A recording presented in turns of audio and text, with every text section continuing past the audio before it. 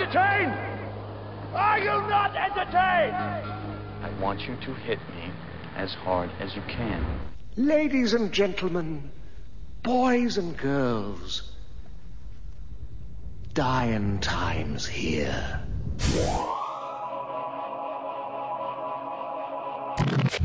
What's up, Videolanders? I'm your host, Brad Hawkins, and with me tonight are my wingmen, Cousin Wayne, Matt, Marshall, and I'm Chase. Quick reminder, you can find us on adventuresinvideoland.com or on our Facebook at Adventures in Videoland. We are critics with attitude, so we can get a little savage sometimes. you're real fucking savage. We can get out of control with our humor, so you've been warned. Spoiler alert, if you haven't watched any of the movies in tonight's Versus and you don't want them ruined, pause the episode and come back later. And if this is your first Versus episode, then welcome to Versus. Versus is AV's fight club of sorts, where we put two movies against each other and see who comes out the victor. Consider Versus the Thunderdome of movie watching, where two movies enter and only one movie leaves. We use Versus to examine and discuss films we've needed to see or haven't seen in a while. We recognize a genre director's achievements by forming a list of categories, and the various category winners are awarded Golden Idols, and the film with the most Golden Idols wins. Pretty simple shit. Wouldn't you say, Cousin Wayne? I would say it's very fucking simple. But I'm sure some people will have questions. They are always... What did he just say? There's always some people out there that do that, you know? Yeah, I it mean, doesn't make any damn sense. Or like in Pantheon, I just know, like, well, hey, how's come nobody's nominated this yet? Mm-hmm. Yeah, how come no one's nominated Robot Jock from 1980? It's my favorite fucking movie. Because you can't fucking read, that's because why. Pantheon is... It's the House of the Gods. It's the House of the Gods. But before we get into tonight's Versus, I have just a few announcements. We have a great Versus coming up for you guys. Casablanca versus Citizen Kane. Which is the best black and white film ever made, or at least within this Versus. Should be an interesting Versus right after the Oscars is when we're going to try to get that up. Maybe the 10th or 11th, so maybe a week after the Oscars. I think it's a great time for that Versus. I can't wait to get that conversation in the can and out to Videoland. So keep an eye out for that episode on iTunes or SoundCloud. Also, we had a John Cazale marathon in the works, but it doesn't look like we're going to get to that. Just some bullshit behind the scenes. That's fine. I think that would have came down between Godfather 1 and 2, really. It probably would have. Just... Dog Day Afternoon's a big one, thoe but yeah, I haven't seen that one, so I can't say. I think you're right, though. I think it probably would have came down to Godfather 1 versus 2. So, I mean... I watched the conversation. Yeah, I like the conversation, but I can see it not taking as many awards, obviously, than Godfather 1 and 2. So keep an eye out for that to change, possibly. I'd like to get back to that. If we don't, look up John Cazale. This guy, what did he won like every movie he was in was nominated for Best Picture. Coincidence or just one lucky motherfucker? Yeah, exactly. He just worked with the best guys. Agent is the tops. Yeah, and then he died a little too soon. So I really want people to know who John Cazale is. So if we don't get back to that marathon, check him out. And then last announcement, Back to the Future, Marshall Wade. You want to talk about that? What happened? No, it won like it was supposed to. Into the fucking conversation. It got very heated for a while. Yeah. It was nominated for Pantheon. It received 8 out of 11 votes. So yeah, it kicked some ass. People really connected with Back to the Future. What did you vote for, Chase? Did you vote in the poll? I think I voted it down. But I don't know. Maybe that's just because it was There's a little. The door. It was just, Maggie Marshall. Before my time. Yeah. I think a lot of the people that have real heavy nostalgia for it, I just don't fall in that camp. But it's a fun movie. I don't know. That's from my time, and I didn't even fall in that camp. What about you, Cousin Wayne? I had it was so hard for me. I almost said no to it. Yeah. I literally when I did my review, I had 2 different reviews written. One of them saying yes, the other one saying no, and it was so hard for me to get over the ending of that, how they didn't recognize Marty, And so I rewatched it, and I thought, there's just so much great stuff going for this, and how iconic it is. So it was a thin yes. But you were afraid of just getting your ass beat if you said no. That's part of it. No, he was scared online. That's what it was. It was. I mean, it was still one of my favorite movies growing up, but just breaking it down like you did, I did in my review, it was clear that it was strong in so many categories. I could not vote anything but Pantheon. Right on. And we obviously know where you went, Marshall. You nominated. So it's in the Pantheon. Now Jaws is up for Pantheon consideration, another popular pick. So you have about 2 weeks. So don't forget to vote. Get your ass to the polls. But all right, guys, let's get into tonight's Versus.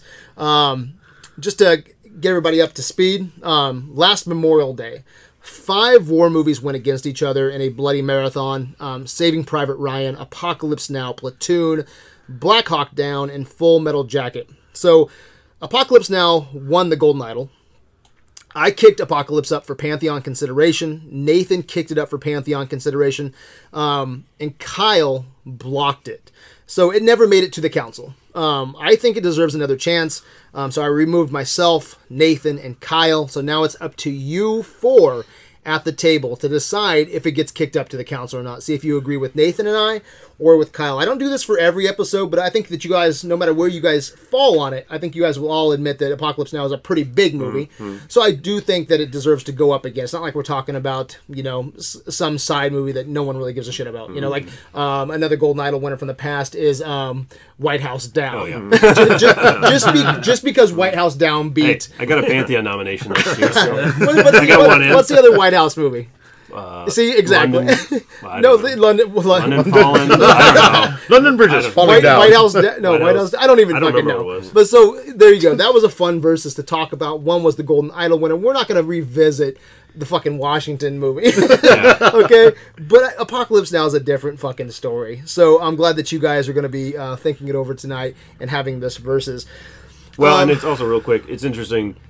You didn't throw it up against another necessarily big name war movie. You brought it against a film that influenced it. So it makes it a really interesting. Exactly. No chump here. Yeah. This isn't just me putting together a versus. This is another talented director, Werner Herzog.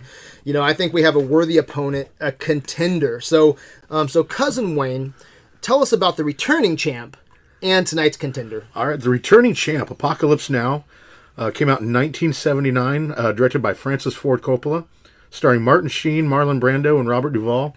IMDb rating of 8.5, Rotten Tomatoes score of 96%, pretty high.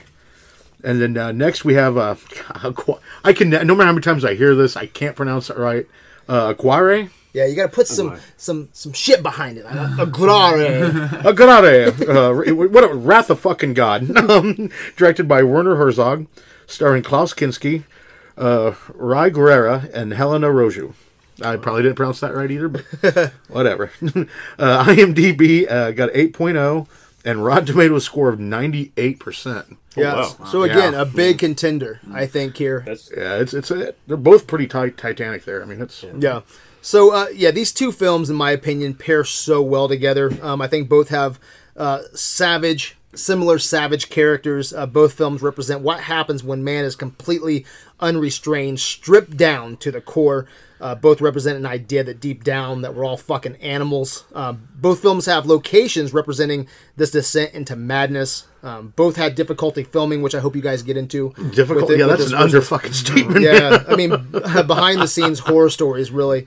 And as I said already, or as you said, Marshall, Apocalypse Now was inspired by Wrath of God. So, however, both films were influenced by The Heart of Darkness, a story by Joseph Conrad about a voyage up the Congo River. So the question tonight is, who captures this whole Heart of Darkness theme better? What's the better film? So tonight, again, it's in your hands. I'm going to kick back, and I'm just going to listen to you guys. I'm taking the night off. Much deserved night off, all right? So I leave you with a quote that I found from Orson Welles. There's something essential waiting for all of us in the dark alleys of the world. Cousin Wayne, best mission in this Heart of Darkness versus goes to... All right, my Best Mission Award. Both of these were pretty fucking good, really. I mean, there wasn't a shitty one in this, but at the end I had to go with Apocalypse Now, Captain Willard going after Kurtz. I mean, this seems so much more realistic to me. Vietnam War actually happened. So of course, the Spanish expedition happened too, but just so much more to it than looking for the City of Gold. Just kind of going in circles, not really going anywhere and so forth. But this mission, I mean, you had an American soldier going to kill another American soldier in the Vietnam War. And a very prominent American soldier, too. I mean, this guy, how many, recommendations, he could have been this, could have been that, flipped the fuck out, and now you've got him going after Kurtz. So I definitely had to give the best mission to Apocalypse Now. All right. For best mission, I actually did go for the Search of the City of El Dorado in Wrath of God. Just on paper, it's such a stronger mission because you're searching for this City of Gold. The reward is very high, untold wealth. You have power over an entire continent, and that's just so much greater stakes. And it's still not a guaranteed mission because you still have to go through the jungle. You have to deal with what you might have to deal with. But just because the payoff is so much greater, I have to give it best mission. Gotcha. I get that. I guess in the broad sense, trying to track down a golden city is pretty fucking awesome. Yeah. But for me, I had to give it to Apocalypse Now and the Assassination of Kurt's mission. It's just more well defined, and it's better fleshed out, I think, in the story. With Wrath of God, yeah, I mean that's their overall goal is to get to El Dorado, but it's just a more, like I said, well-defined mission for Kurtz, or for, what's his name?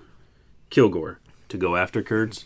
And like you said, not only is his mission to assassinate another American soldier, but that brings to light basically Nixon's side war in Cambodia. Like there's just more to it. I felt like so a lot of Johnson's bullshit in there too. Yeah, so it's as far as best mission, I think that's just the most well developed mission out of these two. So I went with that one.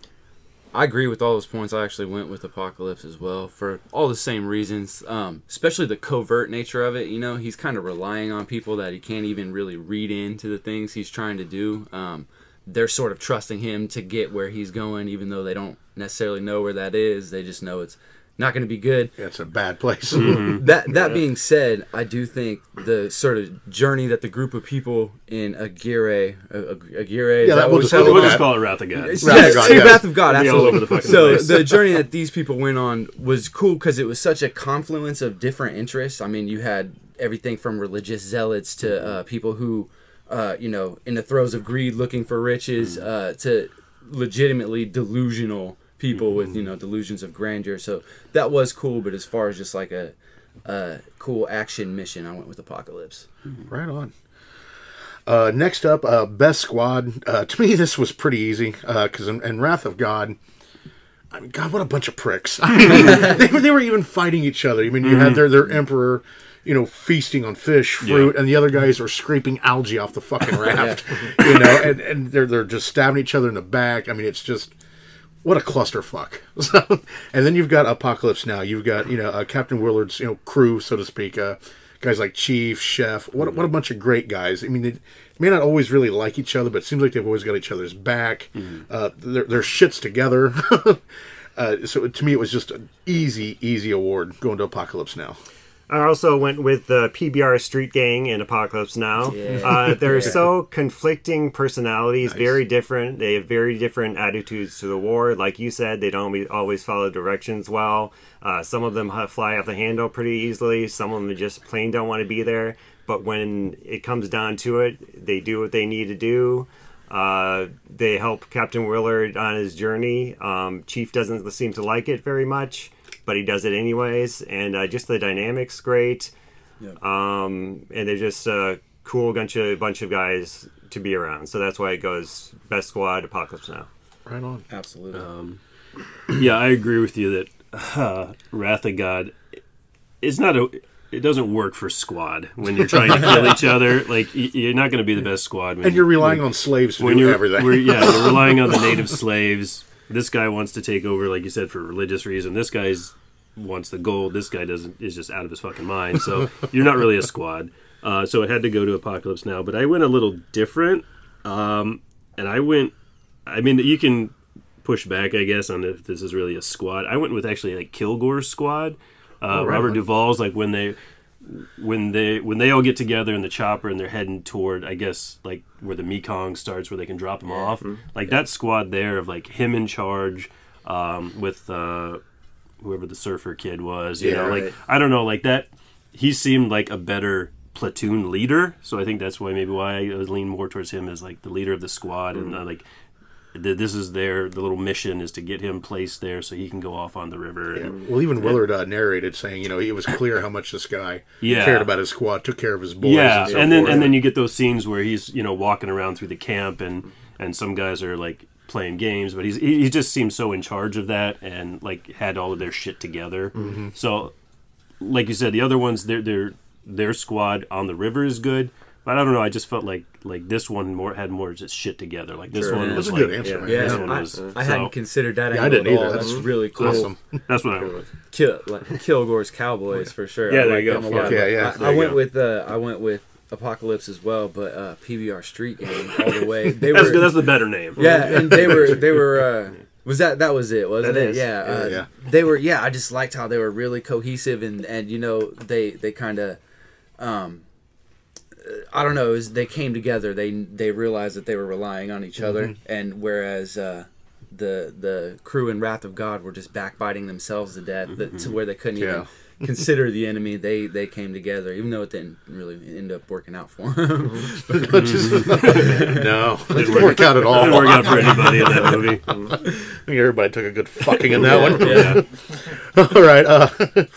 All right. Next, best set / film location. This is more of a tough one for me. I mean, both of them were obviously realistic, and we can get into the what the fuck section about the behind the scenes later on that one. But you had in Wrath of God, you had these guys, in the Amazon, and it just, I mean, they were in the shit. I mean, literally just dropped in the shit. But at the end of the day, I had to go with, again, Apocalypse Now, just because I saw so much more of it. I felt like in Wrath of God, I was watching the same fucking scenery in a repeated loop. It looked great. Of course, they did a great job filming it, shooting it, so forth. But just got tired of seeing the same shit day after day. And Apocalypse Now, they were always in different locations, different scenery. It just looked so much better. So I had to go with just basically the jungles of Vietnam and Apocalypse Now. All right, I went with Apocalypse Now, but a little more specific. Kurtz's compound. It's just such an imposing place. You have the temples, you have the statues, the forest, the severed heads, dead bodies strewn about, sandbag piles up. There's just a lot of shit going on there. It's a place you don't want to be unless you absolutely have to be there. Not to mention all Kurtz's followers just being so imposing. And that was my other runner-up. Yeah, it's just a great location where a lot of nasty shit goes down. So it gets my best film location. Nice. This is my first version. Can I do ties? Do they work in this? Two of them? Okay. I wasn't sure if the rules are the same as the marathons. I think I'm going to have to do a tie for this one. And one of them goes to Wrath of God. Like you said, the Amazon jungle. Probably a lot of that is just because they were in the fucking jungle. Like, they just carried cameras in and just shot shit. And it's like, it's very imposing. Like, it's very, very real. With Apocalypse Now, you see more, but I guess they come off a little bit more like sets to me. They weren't going in a fucking circle either. They weren't going to circle, but just being in the heart of that jungle and knowing that that's where they were, like that just really set the scene for that film and the intensity of being on the river and whatnot. And then I think I had to tie it with the Saigon Hotel in Apocalypse Now. And I think I like that location because that is more or less the egress point? Is that the right word? Yeah. For the whole story. Like, that's where you really get to see Willard. I don't know, there's just a lot going on in that scene in the hotel where he's breaking down, it's like his PTSD coming on. I don't know if I can't remember now, correct me if I'm wrong, like I don't know if he's done with the mission and he's prepped to maybe go home, or I don't remember exactly why he's in there. For a mission. He knows he's just waiting. For a mission. But you see all of that develop, just all of the anxiety and the post-traumatic stress and breaking down, and then they get there and they're like, here's your mission. And he's like, all right, let's fucking do it. And you're and it's so weird how he just flips right back into like soldier mode. No more drunk Tai Chi. No more drunk Tai Chi, beating up mirrors. And so that you get a sense of who he is, what he's going through, and then I think it builds his character well for what goes forward for that mission. So I like that scene. It's not necessarily the most beautiful location or anything like that, but like that location, that's where this all starts. And it's also the last hint of any normalcy you see in the entire movie. Well, a fun fact about that scene, actually, he was pissed drunk when they were shooting that. Yeah. He was fighting with... He even attacked Francis Ford Coppola at one point while shooting that scene, and the film crew wanted to stop. Yeah. But he was just like, no, let's keep going. He was fighting alcoholism at the time, and the only thing I could find, it said personal problems.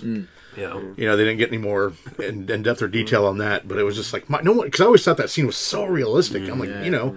Oh, okay, that's why. Yeah, he's bare ass naked, falling. Oh, yeah, and he really, that was real glass. He really cut himself up and shit. And so, that's my tie. It's awesome. Good tie. Yeah. My best location wasn't really static. It was the PT boat in Apocalypse Now. Oh, nice. That they go down the river in. That's true. I like it because you kind of see it mirrors their kind of progress into madness as the boat gets more and more beat up, their supplies get more scant, they have a reed roof by the end of it, and their faces are all painted and most of their gear's gone, and you can kind of just see there's less of them than the beginning, and what happened? Yeah, the set progresses along with the plot, and it almost becomes a character in and of itself, and they even say like, don't ever get out of the boat, don't ever get out of the boat. You know, that's a constant theme, and yeah, I like that a lot. So that's a good PT pick. boat. That's a good pick. Well, in the redo, or Redux, however you want to pronounce it, version of that, they're even more fucked by the end of the time they get to Kurtz than what most people realize, because it's cut from the original production of it. They had stopped. Remember the Playboy girls? Yeah. Whatever, they found them on pretty much a wiped out area along the river. Right.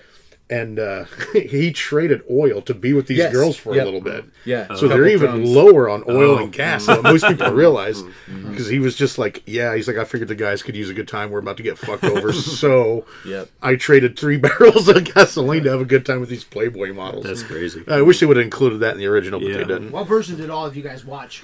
Did you guys watch the Redux, or did you guys? I watched the original. I watched the original, but I'm just. Yeah, I think the Redux was the one that I had first watched. But this is the original one, the original cut I watched for this. Yeah, I don't think I've actually ever seen the Redux. It's worth. It's another 45 minutes, but you have that scene. You have another conversation with Kurtz and all that stuff. It's really worth it. Gotcha. Next up, best character. You're going to see a theme here. I went with Apocalypse Now. And Colonel Kurtz, he was only in it for just a little bit of the movie, sadly. But God, what a deep and in detail fleshed out character he was. I mean, you have this man, like I said, just so prominent in the military. I mean, just the pride of fucking America here, and how far he sank. And it doesn't really say why he did. Maybe it was just he's too long in Nam, maybe just too long in the military, and so forth. But I think by the end, and he even says, like, you can't judge me, but I deserve to die or whatever. I think he starts to realize that I've lost my fucking mind here. I've done so much damage. I need to die before it all hits me. I mean, it was just, like I said, few characters are so detailed in depth and just deep-minded in thought as Colonel Kurtz was. So I definitely had to give him the award. I went with Captain Willard in Apocalypse Now. He's a guy who has to carry the entire movie, and he does. I mean, he's kind of a very complex character as well. You see that he's clearly burnt out on the war, disillusioned, despondent, but he still accepts this mission. He takes it seriously, even when the PBR street gang does not. He sees it through from beginning to end. And, yeah, he knows that the country and its people have gone mad, but he still wants to unravel the mystery of Kurtz. He really gets into that. He reads the dossiers. He becomes obsessed with it. Yeah, exactly. So he takes this very seriously, but he's still, that inner conflict just tears him apart, and it's compelling to watch. So I have to give him best character. Right on. Awesome. Nice. We're kind of all over the place with this one, I think. Yeah. There's a lot of good characters in these films. I'll give my runner-up real quick. And this was close, but my runner-up was Lieutenant Corporal Kilgore, Robert Duvall's character. Oh, he was just, I don't know, man. He was just so well fleshed out, and he was just so imposing and just like I said, knew his shit and was in charge and was just fun to watch on screen. Yep.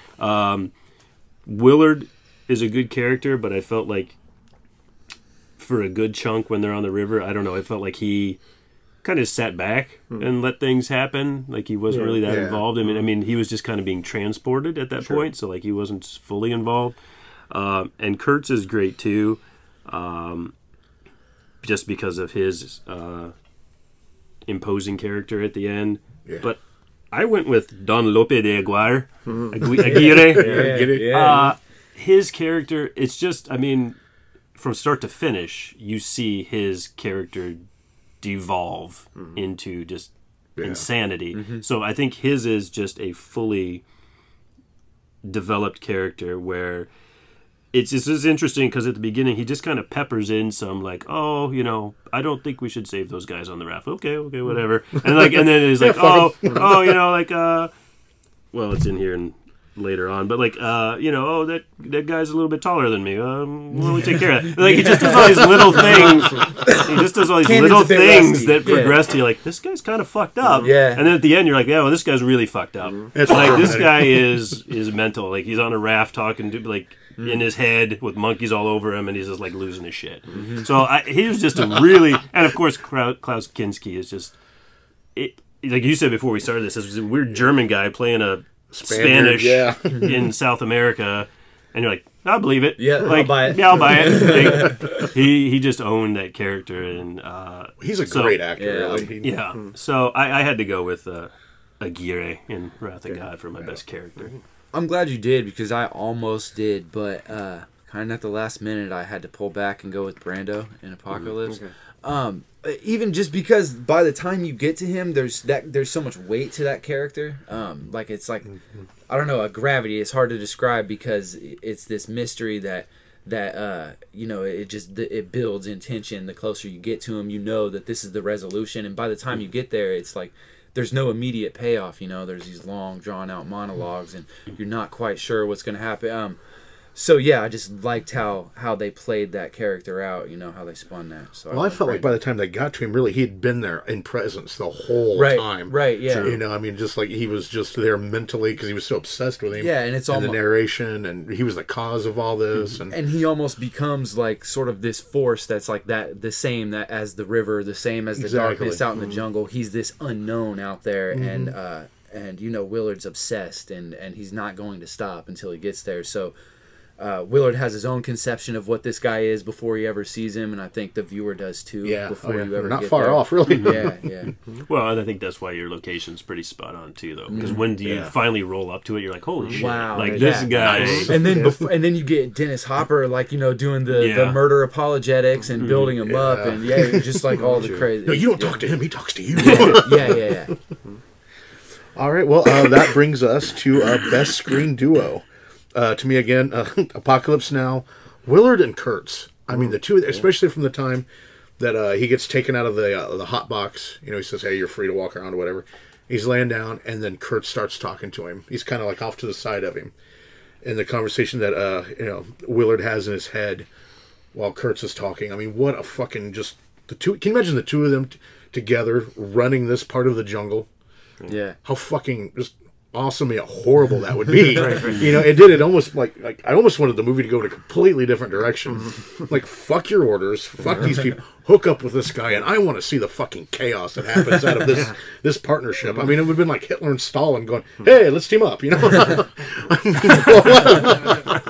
What, you know, I mean, just, and who doesn't want that? Exactly. I mean, you talk about like just serious destruction, you know. I mean, just what two powerful forces here together, and they're both completely fucked up in different ways. And it seemed almost like it was headed that way for a brief bit. There's a period where you're almost like Willard. You're like, they make you question. You're like, the first time I watched this, I thought for sure Willard was going to kill him and then take his place, but it, you know, went in a different direction. Well, sort of, but I definitely had to give it to that.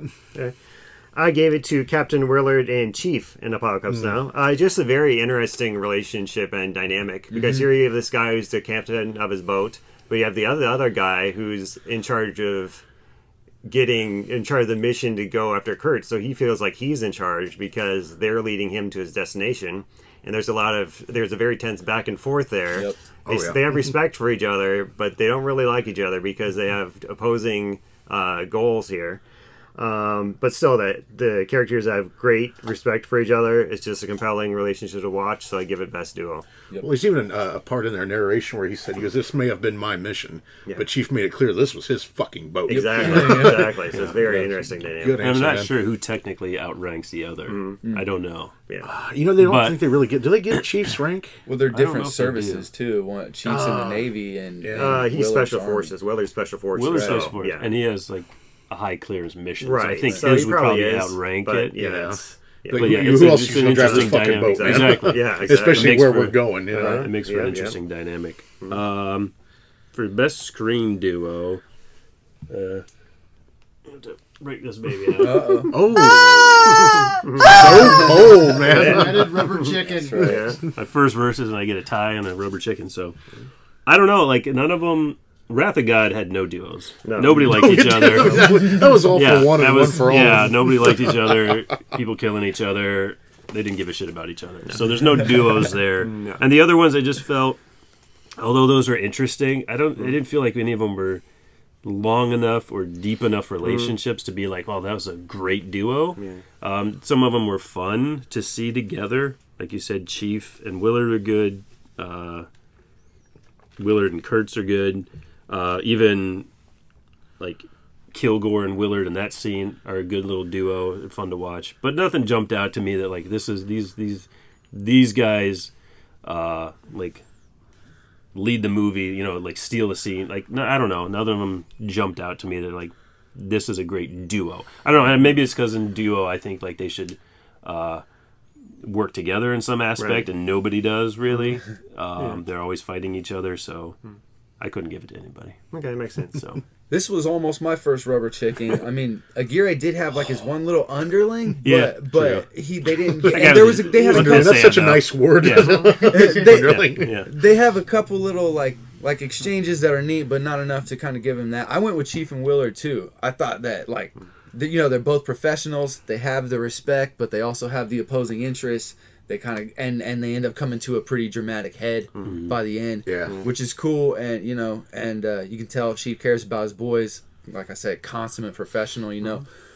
Doing the right thing. They just have different interests and that sometimes run up against each other. And I thought it was really cool to watch. Right on. All right. Next up, we have best villain and antagonist. This one was hard because I mean, really, it's really hard to see who the bad guy is, really, or the villain is in these. So many things are from people's point of view. Like Kurtz, who's to say he really is the bad guy? Yeah. Maybe his fight against, the American military. You're over here, you're killing these Vietnamese. It's not even your fucking country. Yeah. Who's to say he's wrong? So this one I went with Wrath of God, and it's not a very general answer, and I apologize, but I went with pretty much their entire Spanish expedition. Yeah. You've got these guys in a country that's not their own, using, let's face it, they're fucking slaves to carry this person, right? Balls deep in muck. God knows what animals. Your wild animals are just crawling up their asses. And then, this emperor, he's not sharing any. I mean, his people are starving. And like I said earlier, there's guys scraping algae off the fucking raft heat. And I'm surprised the one guy didn't, actually shared that algae with another one. Yeah. These guys are they're all pricks. I was kind of happy about the way this movie ended. I'm not going to lie. It's like, they're all fucked. Good. Next, Apocalypse Now. I said, I apologize. That's a very broad answer, but let's face it. That's a good answer. Thank you. They were all assholes. Yeah, it's a nefarious kind of mission to begin with. Exactly. There's no honor in that mission at all. Like I said, there could be some debate in Apocalypse Now, like whether Willard was doing the right thing, maybe Kurtz was doing the right thing. There's a lot of debate to be had there, but they're out for gold, and they're going to kill the fucking people in that country to get this gold. It's all about greed, and I think that's evil. Exists. No proof whatsoever that exists. Maybe this exists. Hey, let's just wipe everybody the fuck out trying to get this thing. Even the one who's there to spread the word of God. I mean, he cuts the natives down. You know what I mean? When they don't accept, his Bible? I think. He's like, here, you may touch this, and then he says something different. He's like, blasphemy. Yeah. Kill him. Pretty rapacious group. What a lovely Christian mind there. For best villain antagonist, I actually went with a tie on this one. First, Colonel Kurtz in Apocalypse Now. He's just a compelling backstory, his reasons for opposing the military, just the journey he goes into madness, his philosophies, his methods, unsound methods.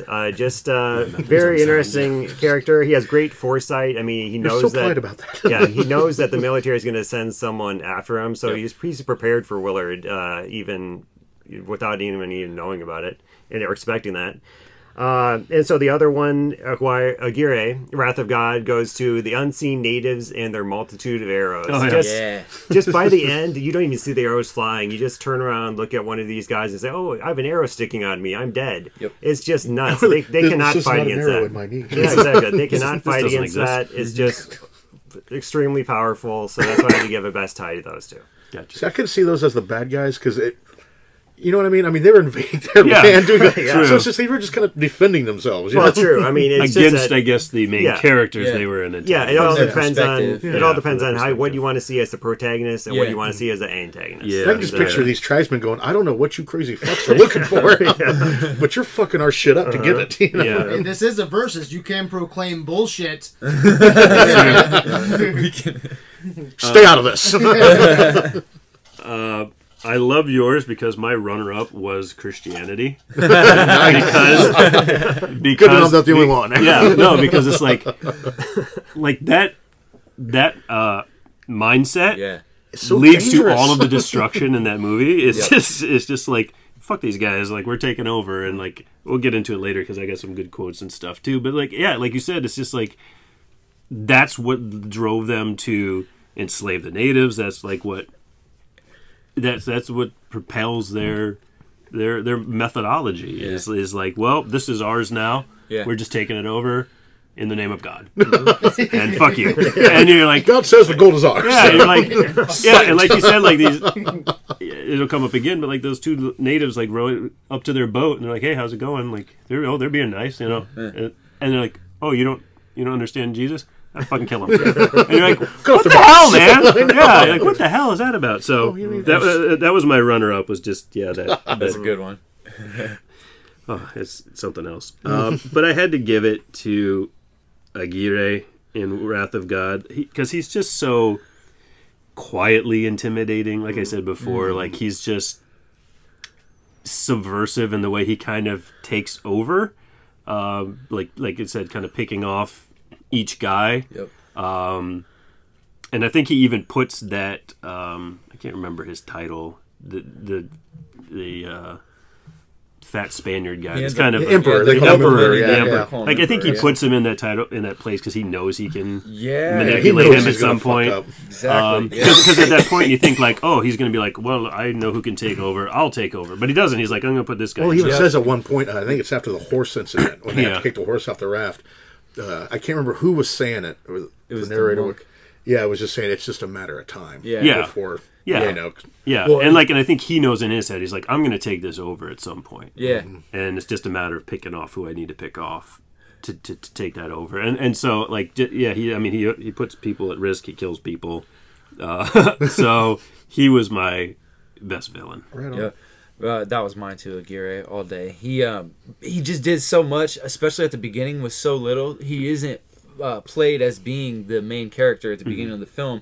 He's mostly on the periphery. And even on the edge, you kind of see him just with the way he's looking over this people around him and making these subtle moves where you can tell he's a sociopath. He sees these people as instruments that he's going to use to kind of fulfill his own will. And slowly but surely, like you said, he's picking people off, and he's strategically placing himself behind the seat of power. So he's got this other scapegoat, and he's really good about tying everyone into his mutiny. Well, there's that part where he's like, oh, when who the fuck, Cortez or something, goes into Mexico. He's like, he didn't listen to orders. Right. I'm just saying. He didn't do what he was told. Hero, and he didn't do what he was told. Look what happened. And you got to think it's probably true, like how far they were, how lawless everything was, how far away they really were from anything that resembled authority. And these people probably dawned on him, like, there's nobody here to tell us what to do. We have no fucking babysitter. And that mindset of religious zealots, you can get 30 guys on a raft who can't feed themselves, that think they're going to drag their cannon through the jungle and conquer it. And I mean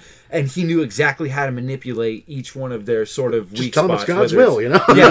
Whether it's the religious aspect or it's greed for gold or it's slaves who want free or whichever. He knew how to play these different people against and interests against himself. So he was the best villain for me. Right on. Next up, best hero protagonist.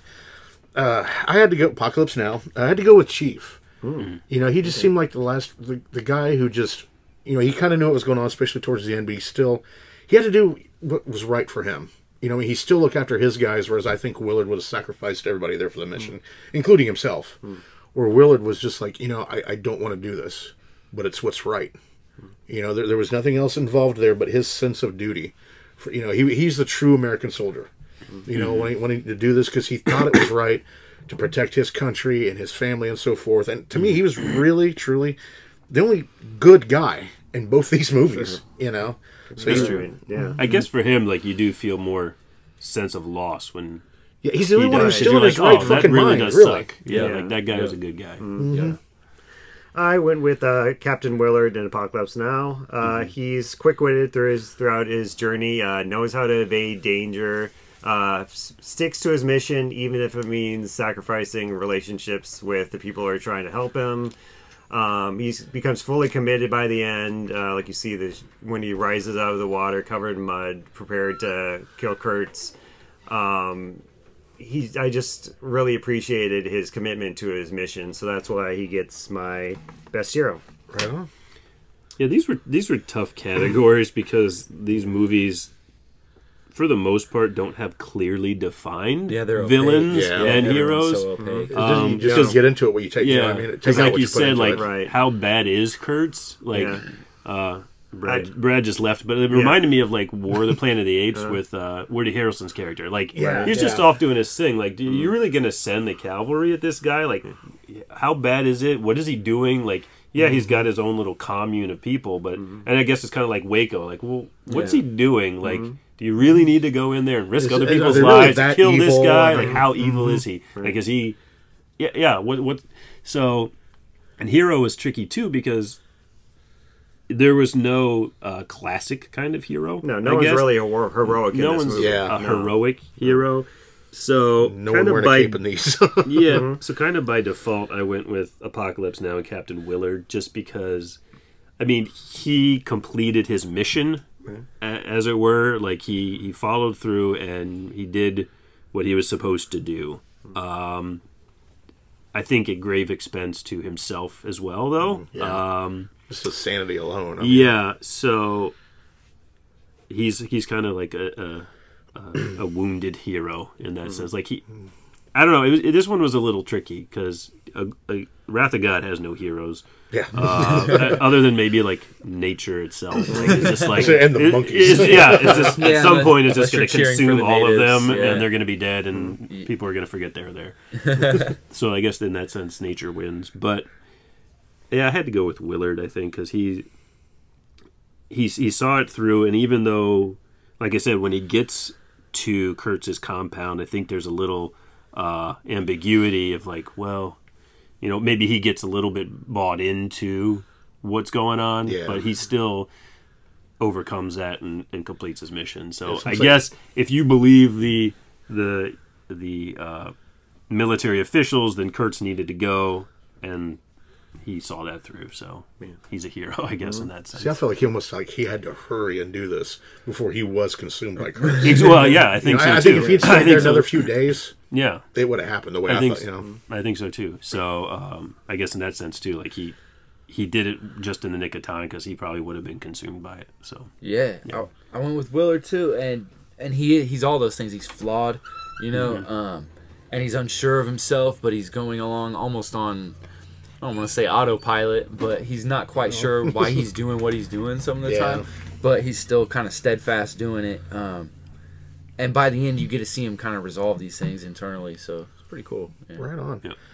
Yeah. Here comes the one. I just, to me again, it's hands down best kill. You know, a lot of kills going on in these two movies. True. Not in short supply at all. But to me, it's still an easy choice. Apocalypse Now, Willard killing Kurtz. From the time he pops up out of the water, covered in the mud and the face paint, and his journey into the building to to hack away at him, and you've got the Doors playing The End in the background. Yeah. God damn! What an awesome few minutes that whole thing is, and just what a powerful impact it had on the whole movie. You've been waiting 2.5 hours for this to happen, and it doesn't disappoint in any way, shape, or form. It was a very brutal kill. It wasn't a here, let me just slice your throat real quick. I mean, he got hacked to death by what was probably something very dull. Like so with the music going on, the scenery, the way he even had the lighting, and just the whole attitude of the thing, it was perfect. Yeah, I also went with Captain Willard killing Colonel Kurtz at the end of Apocalypse Now, especially how it was undercut with the scene of the natives killing the water buffalo. Yeah, how it relates to both of them are brutal, nightmarish, primal. Just that mood of bloodlust. It was a powerful imagery.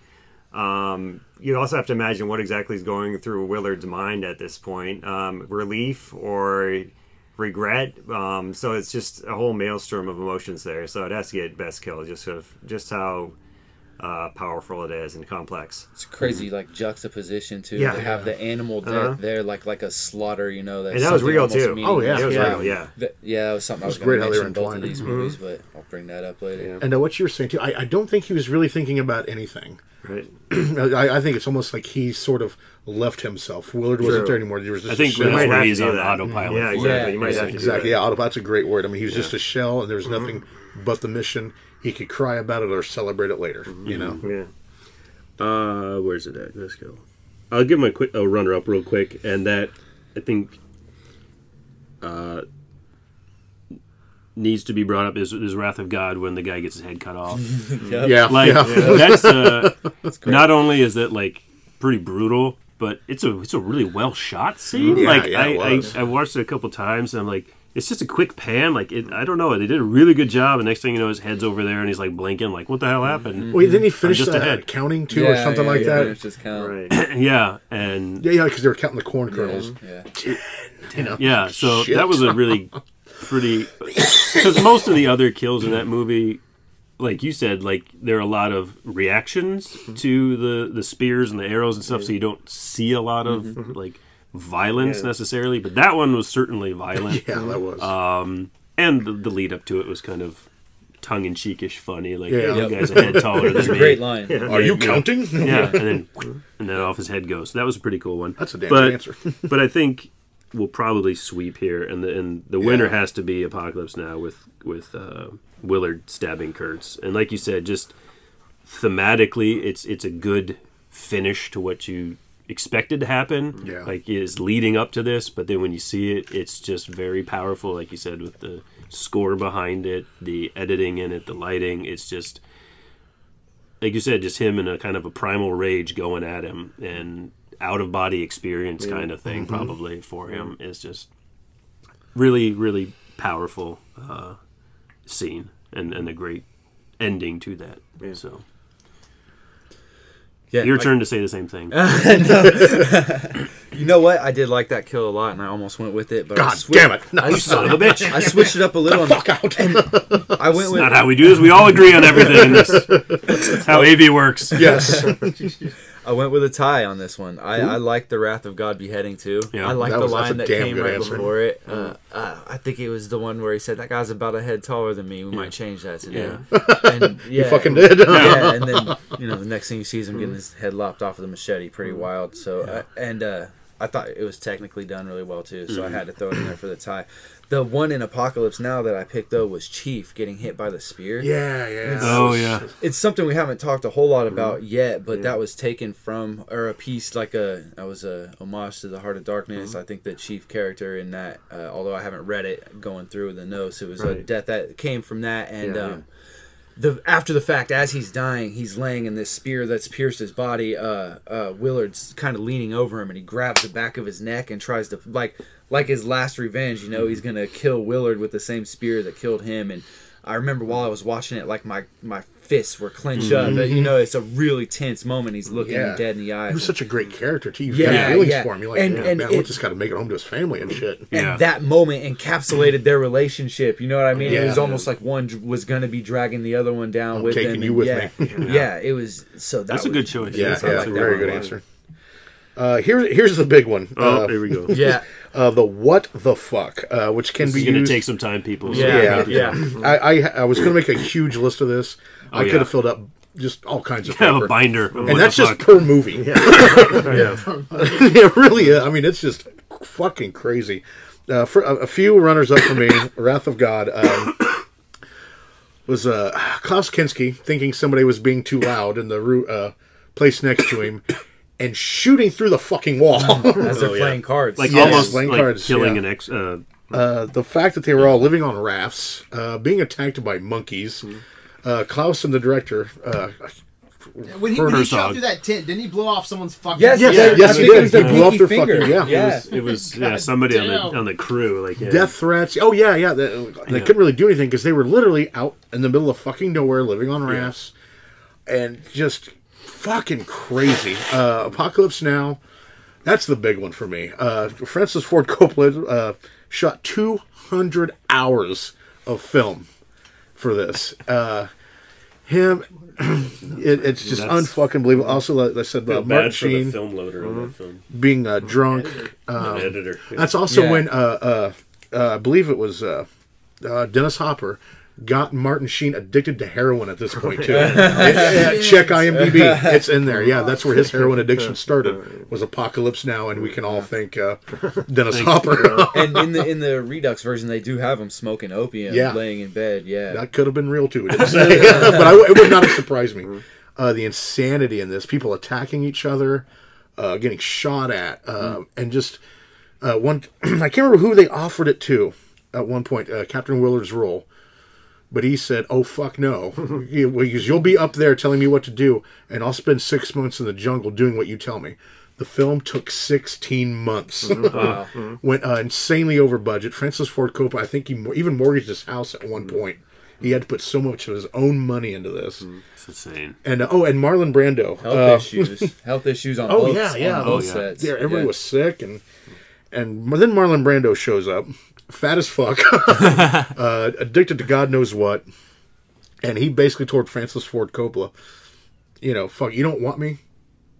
Get somebody else, but you're paying me. End of story. So they had to shoot around him, and that's why the lighting was weird at the end. And I think it worked out though. How much weight did he have on him? I think it was an extra 50 fucking It pounds. was I think it was more than that. I think it was like 50 to 100 pounds. Really? Like, More than that? heavy. Okay. He was fucking fat as And shit. he they was were a trying meaty to bastard. They were trying to sell him as like a special ops guy, like or like, Yeah, I didn't buy that. It'd be like, But it oh yeah, honest- hey, I'm a fucking ranger. You know? Yeah. But it honestly works for his character Yeah, if you yeah. figure he's been holed up in the jungle with people Yeah. like just worshiping him, Yeah, like bring me food, like Exactly. Like, he said, like the That's Emperor something. in Wrath of God. Like, I was thinking he's the they- one that gets True. all the food. So. I was thinking they could have steered into it and just had him surrounded by like fruit and melons Yeah. and just eating sloppily as he's doing his monologues. Like, yeah, just a real demo. Brando knew what he was doing. I don't mean He's to like- get in because my voice doesn't matter for shit here, but didn't he like rewrite his own shit He too? was Kinda underprepared. did. He was super I underprepared. think he was kinda like, I'll coming do Oh, in. he my didn't even way, read the script. so- He even But told you- Francis Ford Coppola, "I never read the fucking script." He's like, I'll do it my way. Just it'll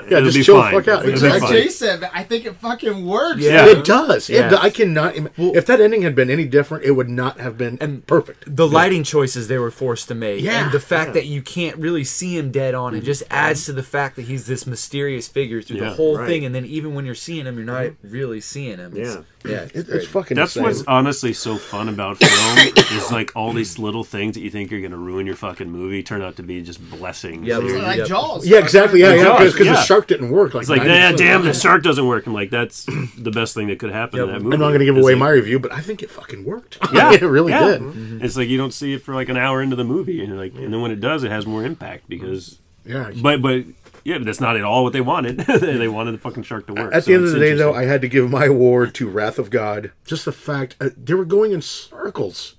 And fuck, can you imagine how disappointed? I mean, I guess I'd say, you mean you've got these expectations of cities of gold, power, etc., and you have literally gone in circles. yeah. You're hallucinating. You're starving. I just went with this one because, as fascinating as all the other stuff is, I wanted to stick with something that was in the movie. Your average moviegoer who's listening to this review or watching it isn't going to give two fucks about behind the scenes stuff. Like I say, Yeah. it's great. It's probably the most fascinating behind the scenes shit I've ever read for any of these episodes. But I had to go with something that was in the movie, and that to me was like, what the fuck? Yeah. And you're what the fuck is actually what I love about that movie, because that's You loved that? That's probably That's what bored me so much. that's what's realistic though, right? You're on an expedition and you just go in fucking circles. You expect me? You're these soldiers and you don't know what direction you're fucking going. No, This is the 1500s No, too. they knew what They You can don't still know. tell by the stars. Yeah, I mean, they you didn't know. have much choice about it either. You're Or you kind of just at the float down the mercy river. of the whatever tributary you have. Oh yeah, to be because they on at say the yeah, floated moment. like 15 feet overnight. Yeah. Yeah. They were very underprepared. Yeah. Quick runner-ups for me. One of them is in for Wrath of God. Herzog threatening to kill Yeah. Kinski yes. if he walked off the set. Like he had a gun to himself or something. Well, Yeah. according to a Letterman interview, Kinski didn't even have a gun. It was, Kinski had the gun. Herzog did not have a gun, but basically it was like a death threat. I'll kill you if you walk off the set. And as far as I understand, not to cut you off, but it gets even more perfectly German than that, because it mixed in the threat. He threatened to kill himself after that. Yeah. He's like, I'm going to shoot you, and then I'm going to shoot me. Yeah. So yeah, It makes it more real, right? Yeah. It makes it more German. I'm gonna kill you. Oh yeah, you bullshit. I'm gonna kill you, and I'm gonna kill my fucking self. Yeah, Shit, yeah. that's thought out. exactly. And the other runner-up is someone vomiting on with the screenplay pages. Yes. What? Yes. Wrath of God. Yeah, I was from the Wikipedia notes, and that was just nuts. Ruined them. Ruined the script. Oh no, I guess I did see Yeah. that. It was nuts. Yeah, so you ended up reworking the Yes. ending. Yeah. I think? Yeah, Well, yeah, even because because the I ending couldn't was remember different. anything I did. So. That's right. That's why he couldn't remember the ending. He's like, yeah, I think the ending was this. But Right. Yeah. I mean, that's legendary. All that. But my It's number so one insane. what the fuck is Francis Ford Coppola stealing Apocalypse Now away from George Lucas. Yes. So this is interesting. He fucked George. I have man. to read this from beginning to end. Okay. So in November 1968, George Lucas first took an interest in John Maloo's script for Apocalypse Now and planned to direct it in a documentary style, so it looked like a newsreel. Unfortunately, in July 1969, Coppola reached a deal with Warner Brothers to finance 7 films and announced to Lucas that one of them was Apocalypse Now, even though Coppola hadn't read the script or been involved with it in any way. When Warner Brothers later abandoned Apocalypse Now after THX 1138 bombed, Lucas still consulted on the script, brought on Gary Kurtz as a potential producer, and in 1972 even sent out Kurtz to scout locations in the Philippines and Hong Kong. But Coppola wouldn't budge, and neither would the new studio that had Apocalypse Now, Columbia. And by the time Coppola did budge in 1974, Lucas had already moved on to Star Wars. Wow. So that's the period of 8, 9, 11, 12, 13, it's like 6 years. Yeah. And then, so we'll never know what Lucas would have done with it. Wow. Possibly it would have been crazy. good. Oh, but totally. it wouldn't have been as good a movie, but still, we'll never know. It's just a weird behind-the-scenes story of crazy. the path that film took even before it actually began in production. Yeah. I don't think it would have been better, but that was when Lucas was in his prime. American Yeah, Graffiti, exactly. fucking, Yeah, it was Star good. Wars. Right. I mean, You can't fucking, dispute it I like would've THX been- 1138. So Yeah. I mean, those are some prime. You got to be in a films. certain mood for that one. True. Yeah. You can't dispute it would have been way different though. It would've Totally. been. Oh, Very yeah. different. Yeah. That's interesting. I didn't hear that. Obviously, like you guys said, there's 1,000 fucking what the fucks behind the scenes and stuff. I have a couple from Wrath of God. Well, mine are from Wrath of God. One of them, I don't know if it jumped out to you guys, the pan flute player in that. Yeah, I was like, He what the sucked hell? ass. He Like, did. I loved it though. It reminded me of a I little love kid that trying to play little those tune. It was recorders. funny. yeah, I know, but he's half the time he's like, and he's like not doing anything. But then I read somewhere else that like he was like, I guess this retarded like villager that they got. Are you serious? I I didn't even felt read that. really bad because I'm like, oh, well, now it's not that you just You suck, made fun of like, the retarded I made fun of the guy. retarded guy. So I felt really bad, but like he still man. sucked, and Suck, kid. Sorry. it was kind of weird because he just comes in and he plays his I little. don't care how fucking retarded you are. You suck. Well, they could off have my boat. trimmed it a little bit because he's sitting there playing his flute. And you're Can like, you play Twinkle Twinkle Little Star, Yeah. motherfucker? he's like, oh, I got this. So that was kind of funny. Is he a I head didn't- taller than me?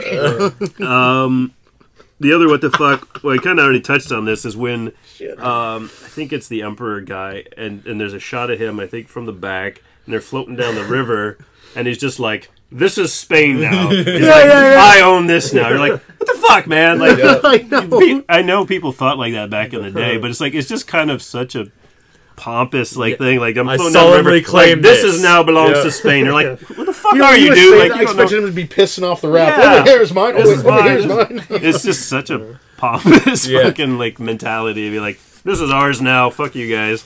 Like Spain's awesome. Spain's awesome. This is ours. You're like, you didn't even do anything. You're just floating down a river, and you're just proclaiming all of this stuff is yours now.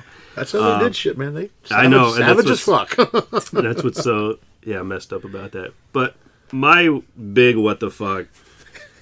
Or no, I got one more runner-up. These Sorry. are great. One more runner-up was, we touched on this briefly too, is when those natives come up and the priest or whatever is like, oh, let's share with them the good word, and he hands them the Bible, and the guy like listens to it like, what the fuck is this thing? He doesn't know what a book is, and because he had the audacity to not know what a book was, he's like, fucking kill him. Yeah. That's blasphemy. You're like, dude, this is your man of God. This is your man of God. Yeah, God is loving. You don't know him? Fuck you. It's like the native thought the book was a tape player or something, so fucking kill him. Does this play Black Sabbath? He's like, what is this thing he's shaking up? What? How dare he do that? I'm like, he doesn't know what the fuck it is. And they're like, he's wearing a diaper, for fuck's sake. They're like, kill them both.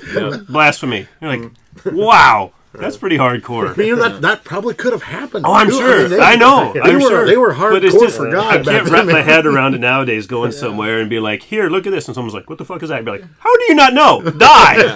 What's crazy, that's probably happened hundreds of thousands. Absolutely. Here's the word of God. What is this? Fuck you. You don't fucking know? Yeah, that was one of the main episodes in human history, was that exact scene happening over all and over. over the place. Yeah, everywhere. we did it to the Native Americans. It was just, it was, that was so bizarre. But my big what the fuck was honestly, like, killing the bull, like, showing the actual slaughter. Like, I don't know, like, that's just me personal, like, that's just really intense and kind of grotesque to me, especially since it's... That was real, wasn't it? Yeah, it was real. And I understand it from a certain perspective, but it's also like 1979, so like you can do edits and shit like that. It doesn't have to be real.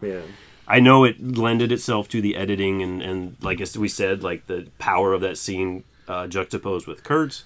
But I don't know, just the fact that they filmed like them slaughtering. They're like, yeah, let's use that. Like, you didn't really need to use that. Don't you ever watch Cannibal Holocaust? No, I won't, and that's why. Would that be allowed today?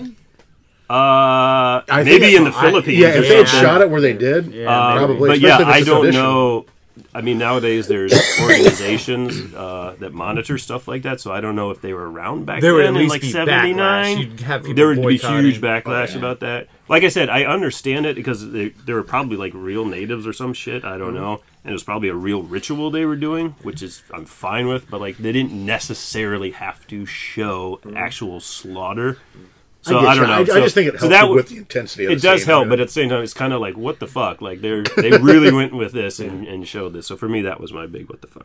Yeah, I'll piggyback right on So top I guess it goes to I guess it goes to Apocalypse. Marshall is a vet tech, though. So. Yes. Oh, yeah, absolutely. The animal cruelty in both films is what was my main what the fuck. I guess I could have given one to him chucking the monkey off the raft. I mean, you had from what I read, all the monkeys were fine, and he actually, like, saved them because they were going to transport them out of the country or something. And he's like, oh, but I'll take them to this place or something. And then he ended up just taking them back. He posed as a veterinarian. Yeah. He's like, I got to do health certificates on these guys. And they just put them back in the jungle. Swiped a bunch of monkeys. Yeah, that was crazy. But I mean, even just the scene with the horse, there was a lot of craziness there. There were a lot of different... And again, because it was shot back in the early 70s, like, well, that horse probably died. But I think he probably... was fine. But I mean, just some of the like... Yeah, he's nose deep in water. He's fine. Well, he got to the bank, so I'm like, I think he's probably okay. Yeah, and some of those shots just weren't clean. Like, you could tell that was a horse getting dumped off the edge. There was no, like, run-through and like... Stunt horse! Yeah. So neither one of these movies got that, like, no animals were harmed during the production. This is why we have CGI. No. Yeah, both of those. Yeah, exactly. So that was crazy. I'm trying to think if we touched all the behind-the-scenes stuff. Probably not. I know we didn't even put a dent in the fucking thing. Yeah, we could be here all day with that. Martin Sheen had a fucking heart attack, didn't he? Yeah. Oh, yeah. Health problems on both. On both. Martin Sheen had yeah, he did. Well, he had some sort of mental breakdown. I don't know if that was because of heroin addiction. He picked up. They were just... Yeah. They were... Tropic Thunder, who says you got to drop them in the shit to make a great movie. Yeah. Apocalypse Now, Wrath of God, or proof that's true. They got dropped in the shit, and... Yeah. I've obviously got problems with Wrath of God, but it is still a solid fucking movie. Yeah. These guys were dropped in the shit. And then there's plot points that are worth mentioning as far as what the fuck goes, and like specifically when they drop women into both scenarios in both movies. So in Wrath of God, you got to think these two women came over on like a crazy leaky ship all the way from Europe, and now they're dragging them through the jungle, and it's just what would possess somebody to put these two kind of defenseless girls out there with this group of like let's be real, murderers. They're all killers, right? And to drag them out there, that was nuts. And then the Playmate episode in Apocalypse. Is it got even crazier. I said in the Redux version. Yes. Oh, so man. If you he painted her face, painted his own face, and raped the shit out of her. That's one of the craziest scenes like committed to film that kind of got out there. It's wild. Yeah. So both of those I think are worth a mention as well. Yeah. So which one did yours go to? I think my official one was just the way that they shot animals in both these movies was pretty striking. Yeah. Okay, whew, that was fun. That was really fun. Yeah, got that out. Yeah, and I know damn good and well we missed a lot, but you know, people go to IMDb, Wikipedia, take your pick. Yeah, it's a fun read. Yeah, it is. Next up, best quote. Mine went to shocker, Apocalypse Now, Captain Willard. Everyone gets what he wants. I wanted a mission and for my sins, they gave me one. Brought it up to me like room service. That's a good one. Yeah, I don't know how to really... I think that kind of speaks for itself. You've got this guy who had earlier said, when I was here, all I could think about was home.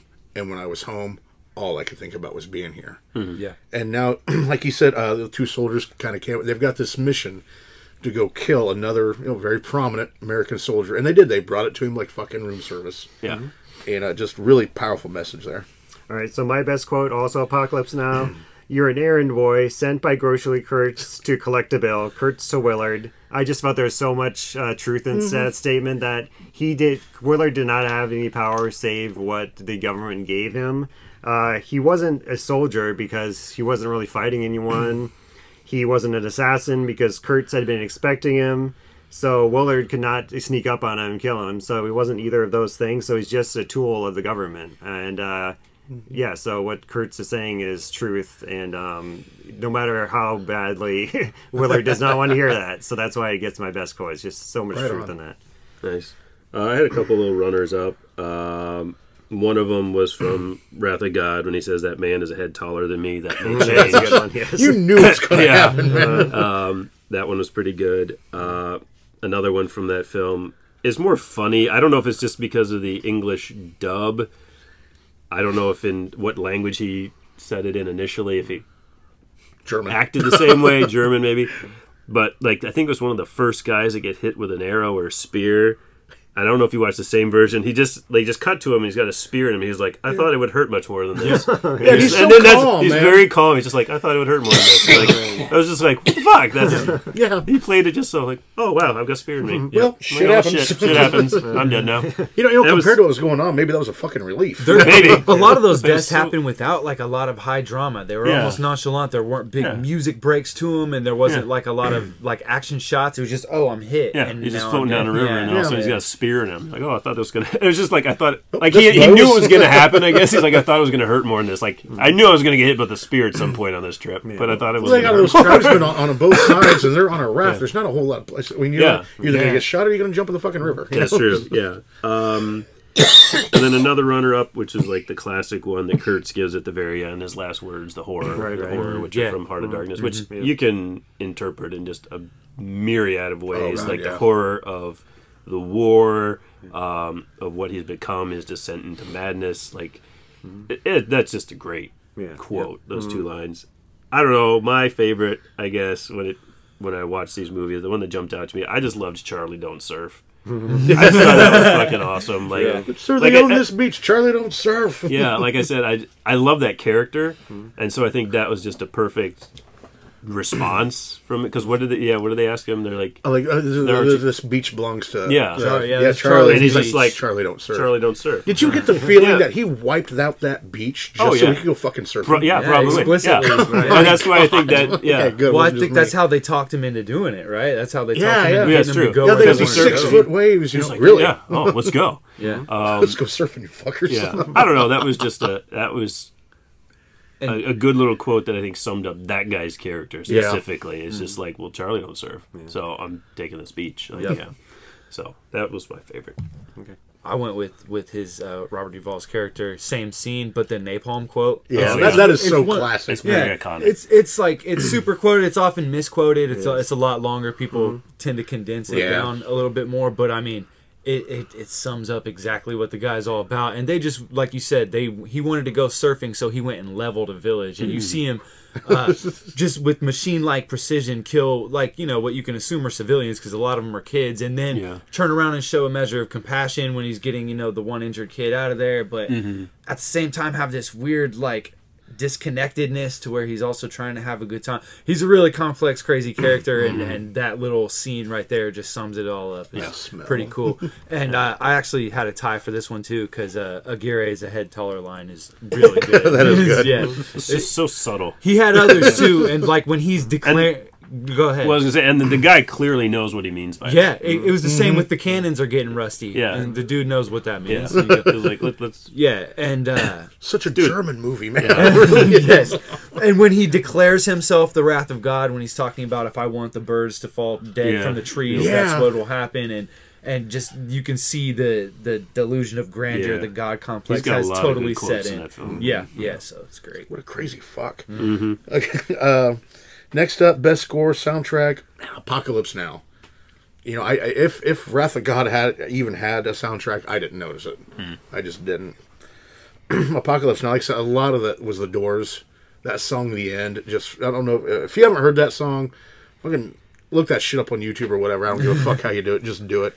And then watch Apocalypse Now. And just the whole song, I feel like almost Jim Morrison somehow saw into the future. It's like, man, I got a great fucking song for that movie, and wrote The End. It just, and there's also a lot of other sound scores throughout the film, you know, especially at the end and stuff. But just that song with this movie is the perfect fucking pairing. Yeah. I also go with the best soundtrack for Apocalypse Now, not so much because of the score by Carmine Coppola and Francis Ford Coppola, because that was understated for the most part. But yeah, the songs, aside from This Is the End, The Ride of the Valkyries during the attack on the beach, and even Susie Q during the Playboy Playmate USO show, it just seemed to fit really well thematically, or just bring just the right amount of energy to the scene. So that's why I had to give it best soundtrack to that movie. Gotcha. I'm going to go a different route. Okay. And I do love the score, or the soundtrack for Apocalypse Now. I don't know I can't remember where it falls with, like, Full Metal Jacket and Platoon and all those other war movies necessarily. But I think maybe it's just, in hindsight, like, anytime there's a war movie, a Vietnam movie now, like, they all sound like Apocalypse Now. They all have to use, like, Rolling Stones. They all have to use CCR. It's like, so, like, they're all the same now. So I don't know if this was necessarily the first one to really use that type of music. But yeah, they do fit really well, like you said, with the Doors and whatnot. But I went with Wrath of God with Florian Frick, who he was the composer, but like he was with a band too. I can't remember the name of the band, like a German techno band. They were friends with Autobahn too. Yeah, they worked with him a couple times. Yeah, but that one, the score for that one, I felt just mirrored that tone really well. Yeah. It was very cool. They talk about it in like some extra stuff about how they created the kind of haunting vocals, but it's really just synth stuff, but it sounds like this haunting choir, and I don't know, it felt very haunting and very surreal, and I think that just played into the emotion of that madness and descent that's in that movie. I just felt like that fit more. The score for Apocalypse Now, I couldn't tell you. I can't remember anything about the actual score other than the soundtrack, those songs. So I had to give it to Wrath of God just for I felt like that fit better and had more of an impact. So yeah, Apocalypse has some great musical moments for sure, but I thought Wrath of God, that instrument, and it was some sort of special organ that they put together. It played like 30 tracks back to back with one another to give it like a sort of like a choir feeling, but it was very artificial sounding at the same time and repetitive, and I just thought it was more integral, like to the entire mood of it, you know. And also that pan flute, I actually like that they use it. Yeah, it's a neat little addition to it. And it starts Even though as he this, sucked at it. yeah. And it's so repetitive, and it starts as this like upbeat, like Disney-esque sort of line, and he keeps that going as they're getting picked off, as they're getting further away, as things are getting more. I suppose it did actually drive me a little crazy because he played like the same little thing over and over and over. Yeah, like, are you retarded? Oh wait, yeah, no shit. Sorry, buddy. And these people are dying and going crazy around him, and you'll notice if you watch close, some of the Indians, the people they've taken slaves, are kind of peeling off bit by bit as it goes along, and you got to imagine, they're just watching these conquerors die. Yeah. I'm going to get naked and join those tribes people, man. Right, and he's using his pan flute, and it's like almost egging them on, almost like, are you enjoying yourselves? You think you're headed towards victory? Like, just wait a little bit longer. And that's cool. And that organ they used, it was haunting. So I went with Wrath of God. Nice. All right. Next up, best screenplay. Again, I went with Apocalypse Now. I mean, just so much more to it. Such a fleshed out story. Whereas Wrath of God, hey, let's go find the city of gold and we'll go in fucking circles while we do it. No, we'll pick each other off one by one. The end. Yeah. That's all there was to it for me. I mean, maybe I didn't look deep enough into it. Maybe I just didn't want to. And there's puke on the screen. Oh, yes, and puke. Can't forget that. But I definitely, Apocalypse Now, so much to it from start to finish. One man's journey, going even crazier than what he already is at the beginning. Just the whole Vietnam. You got Vietnam almost in the background of this. The war is just a background story for what's going on. And they both intertwine. Just a perfect fucking screenplay, really. I mean, what a great story. I also went with John Milieu and Francis Ford Coppola for Apocalypse Now. It's a solid tribute to Heart of Darkness, but I also felt that a little bit of touches of Alice in Wonderland, just this series of increasingly insane adventures and Descent into Madness theme as well as that. They went down the rabbit hole. Yeah, exactly. Milieu and Coppola create compelling characters. And just their vision of Vietnam as a deadly, crazy, mad place where no one's safe and eventually everything goes to shit. Yeah. That's pretty much how it went. Yeah. But also like the contrast between the poetry of the narration and with the contrasting with the reality of the dialogue of how these characters react to war and just how everything plays out as chaotic. It's like controlled chaos. So best screenplay. Yeah, for sure. Apocalypse Now. Right. Yeah, this was an easy one. It had to go to John Milieu or whatever for Apocalypse Now. Because there really wasn't much of a screenplay for Wrath of God. Like you said, I think it was all in his head mainly.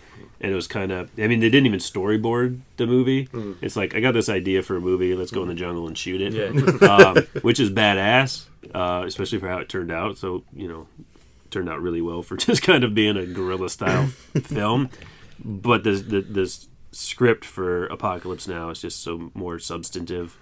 And in the turn, if we break it down to which one probably better represented Heart of Darkness, then Apocalypse Now, hands down, had a lot more distinct references to it. With the quote at the end, horror, the actual name of Kurtz, kind of the mission to go in and track down this rogue person, whereas in the book it was like they're in some sort of trade, foreign trade. But he finds them all malaria ridden and and also there's the American journalist substituted for the Russian in Heart of Darkness. So there's a lot more parallels to Heart of Darkness in Apocalypse Now. So I think that is just more well done as far as if you're going to tie it to that they took a lot more from that book, and just did a superb job. Dialogue, fantastic in it. So it's easy pick for me to Apocalypse Now. Me too. I thought Apocalypse was great, and it explored a lot of the same themes while like adding in just so many. It's you have to take note of just how crazy of a story it is that they tell with that movie. Just the TikTok of it, the things that happen minute to minute.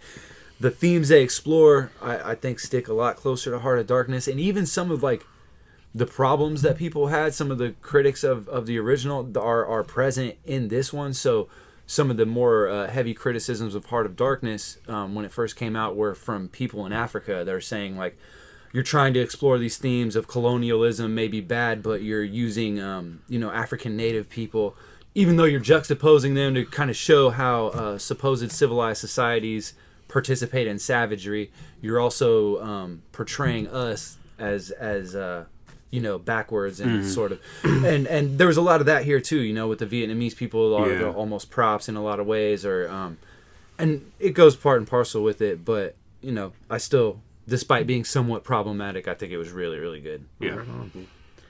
Next up, best cinematography. This was kind of a tough one, but again, Apocalypse Now showed so much more. I'm sensing a theme. Yes, and you should. But seriously, Wrath of God. I felt like I was seeing just the same. Maybe that was the point. But either way, I didn't fucking like it. Yeah. It was just, I was watching this over an hour and a half of pretty much the same. At the very beginning, you had them walking through the jungle, you had something. And then, but once you're on that river, you're on that fucking river. They said, we're going in circles for days now. You've been going in circles for like every 5 minutes, for as far as what I'm watching here. Sure. Cinematography, you had great explosions. It showed that napalm. That's fucking badass. The explosions, the firefights, just everything just looked beautiful in Apocalypse Now. And again, so much more to it. I had to give it that. I actually went with my second tie on this one. First, Vittorio Storaro for Apocalypse Now did a really beautiful job. You had the helicopter shots, especially the attack on the seaside village. Just the variation of the shots as well. Side shots, head-on shots, etc., etc. His use of natural light, sunlight. There's like this shot of Lance, I think it is. He's stroking the kitten while he's on the boat as the sun rises over the river. Just a beautiful shot. Oh, yeah. There's the dog. He's also the use of artificial lights. The lights on the Do Long Bridge and the flares going off. And then even the Playboy Playmate USO show, how brightly lit that is, how garish, just to exaggerate what that type of show would be. Really great close-ups to show the characters' emotions with perspective shots. And also going back to that USO show, the shot of that guy dangling from the helicopter while the crowd is cheering around him. Just how nuts that is, how it conveys the energy of that moment.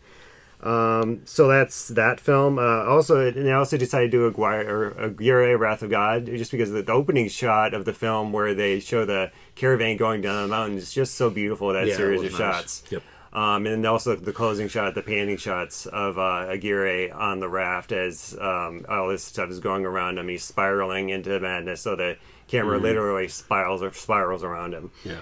Also, in terms of close-ups, the shot of Aguirre cradling his dead daughter, I thought was one of the genuinely emotional, touching shots in the film and moments in the film. So that's why I had to give a tie to both films.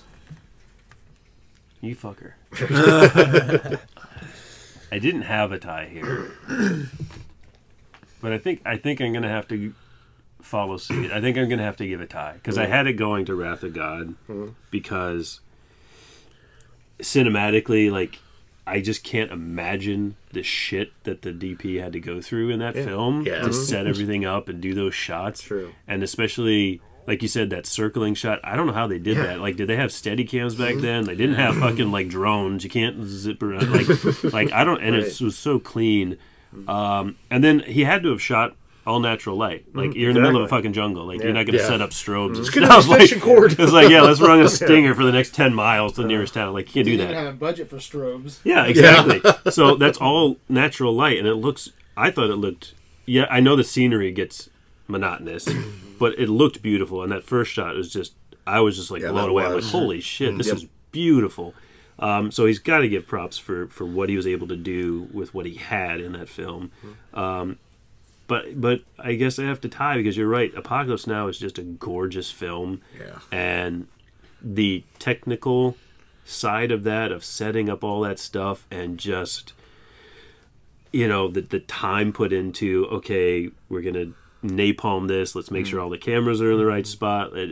That stuff has just got to be daunting. And like you said, he shot 200 hours, so I'm sure the DP was like, fuck, dude, let's wrap this up. And I can't imagine you can do that shot so many times. Yeah, exactly. We fucked up this area is nothing but a wasteland. Yeah. It's like Tropic Thunder where they fuck it up. They blow everything up and the camera wasn't running or something. That would be horrible.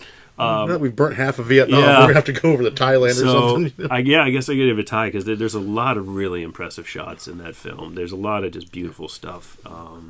Yeah, it's got to be a tie. I could have easily given it a tie too, but I had used them both already. So no, the other ties I think meant a little more to me. So for this one, I think I'm safe going with just Apocalypse Now. Like there's just so many impressive aspects. Yeah, and I'll second. Like you guys made a lot of good points about it. Yeah. Some of the you were talking about the lighting, and I thought some of the lighting choices they made, whether there's a couple different points which Willard is covering his face from bright light, whether it's the strobes or looking out his window in is it Shanghai? I'm sorry, I can't remember the city. The hotel in the beginning. He's in Saigon. Yeah, Saigon, not Shanghai. Anyway, it's all Asia. And then the there's a part where he's talking to the French colonialists and like in the Redux version, where where the fuck do those guys come from? They're sitting in this big manor, and they're sort of giving him their point of view, and the way he's seated, there's light coming through the window where he has to actually block the light from his face a few times, and then Brando at the end having his face obscured with the light was really cool. But it's worth mentioning Wrath of God for sure. Like, and the opening scene struck me so the way that he just lets the shot just sit and it kind of the depth that it was great, man. The repetitiveness of the jungle and just, you didn't need a bunch of panning helicopter shots and stuff to give you the sense of the immense, like just the vastness of this jungle. So he did really well, but I thought Apocalypse did it better. Right on. Next up, Best Supporting, Apocalypse Now, Marlon Brando. I mean, like I said, easily the most powerful, for me, most powerful character in both movies. And so complex. And like I said, we felt like by the time they got to him, I felt like I knew him. Like I said, his presence, he wasn't even there. Yeah. And yet he still was, just mentally and emotionally through the whole movie. You've heard so much about him, what he did, maybe why he did it, what's going to happen to him when he gets there, and so forth. And the performance he gave, I mean, what a fucking psychopath. He was everything. Few times does something match my expectations. It usually goes way below it because I think it's something so much greater than what they actually give me. But this time, it didn't happen. I mean, it was just perfect. The guy was, an insane genius, really. I mean, he clearly lost his mind, but he's still fucking brilliant. And what a dark, character. You can see it in his face. Even like, of course, it's covered by shadow 90% of the time, but when it isn't, you can still see it, the emotion in his eyes and just how far gone this man is. And Brando just... Like I said, maybe he didn't intend to. Maybe he was like, you know what, fuck this movie. I just want some cash, whatever. But it worked, and it worked beautifully. Okay. I went with Apocalypse Now, but I went with Frederick Forrest as Chef. Right. He's good answer. He shows a wide range of emotions. He's afraid of dying. He shows manic excitement during the battle scenes. He's hoping for his future as a chef, as a saucier. He's looking back on time with family. He's just, and he doesn't like tigers. No, he doesn't like tigers. Right, he lays it all out there. I thought he delivered a very charismatic, very sympathetic performance. Yeah, he did. So I just really liked his performance. That's why I give it Best Supporting Actor. Right on. Yeah. Maybe that's why we're brothers. Because I honestly, I picked the same thing. I picked Frederick Forrest as Chef. Okay. It's interesting because I think in this movie he was the most well-defined character. Yeah. He had the best kind of, like you said, you knew, and it was surprising. Like you kind of go in, you've heard enough about Brando and Sheen and like these guys, but like I was really surprised like how authentic Chef came off. Yeah. Like he just seemed like a really authentic Vietnam guy, and well, he lost his mind at one point. And he was I didn't interrupt you, but he's like, I just wanted to cook. Yeah, he's just on the boat. He's crying. I don't need this shit. Yeah, exactly. I did not sign up for this believable. Shit. Like he was very powerful. Like he has a full arc. Yeah, and then by the time in the end, when you find out he dies super graphically, it's striking. It's shocking. Yeah, it's and like, you don't like seeing it. Yeah, like, man. And it's like with some of these other guys, it's so saddening because you developed a bond with this guy. You're like, he's just a normal guy. He just wants to cook, and he gets swept up into Vietnam, and like he doesn't want to fucking be there. He does his job though. And like I said, I don't know. He just played really, really well. I was really surprised at how strong of a performance he gave for that. Was good. So I also want to especially note the scene where they raid the boat. How he just loses his shit when they start tearing apart the boat and gunning people down. He's saying, "What the fuck are you doing?" Basically, and it's just really it's a fucking puppy. Really, because he was the only one on the boat, right? When it was just him. Yeah. That's an intense scene, but like he just he almost got shot. He almost gets shot by his guys. He's like, "What the fuck is going on here?" He's like, "I'm not leaving this fucking puppy."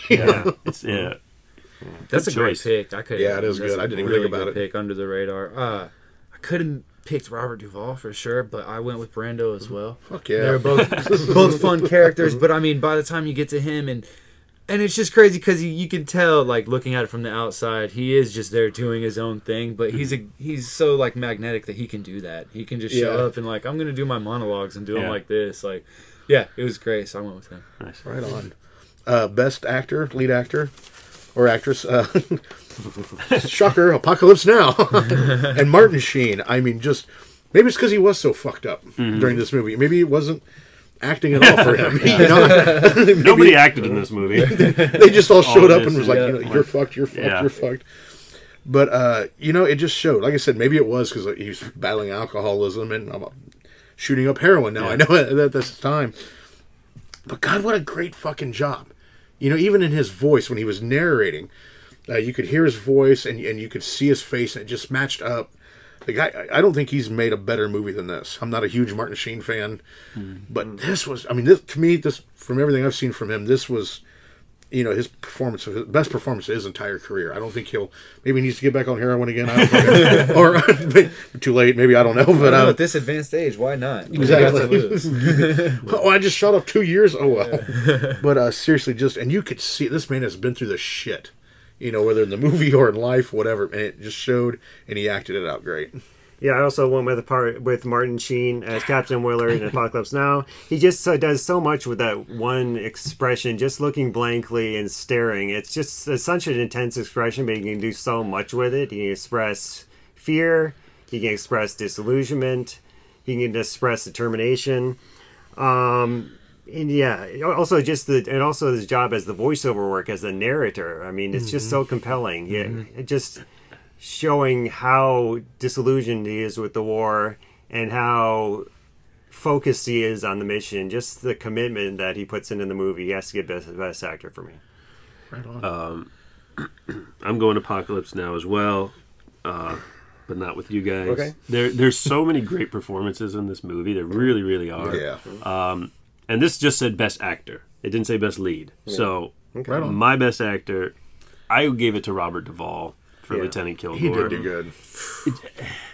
Everybody, like you said, we've said, like, owned their part. Martin Sheen, I felt like maybe it's just his character. Like, he kind of disappeared at times along the journey in the boat. So he kind of fell into the background a little bit for me.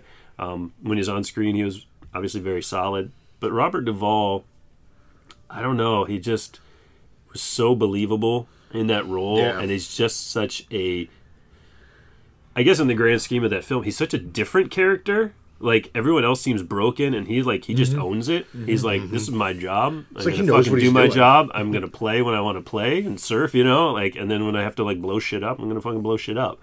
Like, he's the only one that seems like comfortable in his role. Confident and comfortable in his role of what he does there.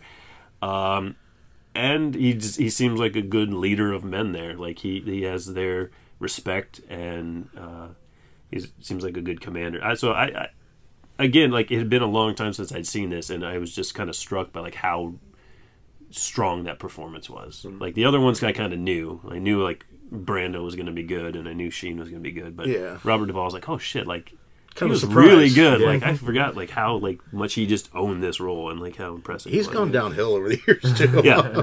This was like a pinnacle for a lot of people. I think. So dropped in the shit. So I went with Robert Duvall. Right on. Those are both good picks. I guess I'm going to be the contrarian, and I'm going to go with Klaus Kinski. Oh, nice. I thought he did do good. Man, he just did a lot with what he and like I said, it builds because he begins the film in the periphery, and even then, just from a look on his face, you can tell that this character is not playing on the same level as these other people. This character is looking at these other people like tools that he can use for his own ends, and it ends up that way. He killed it.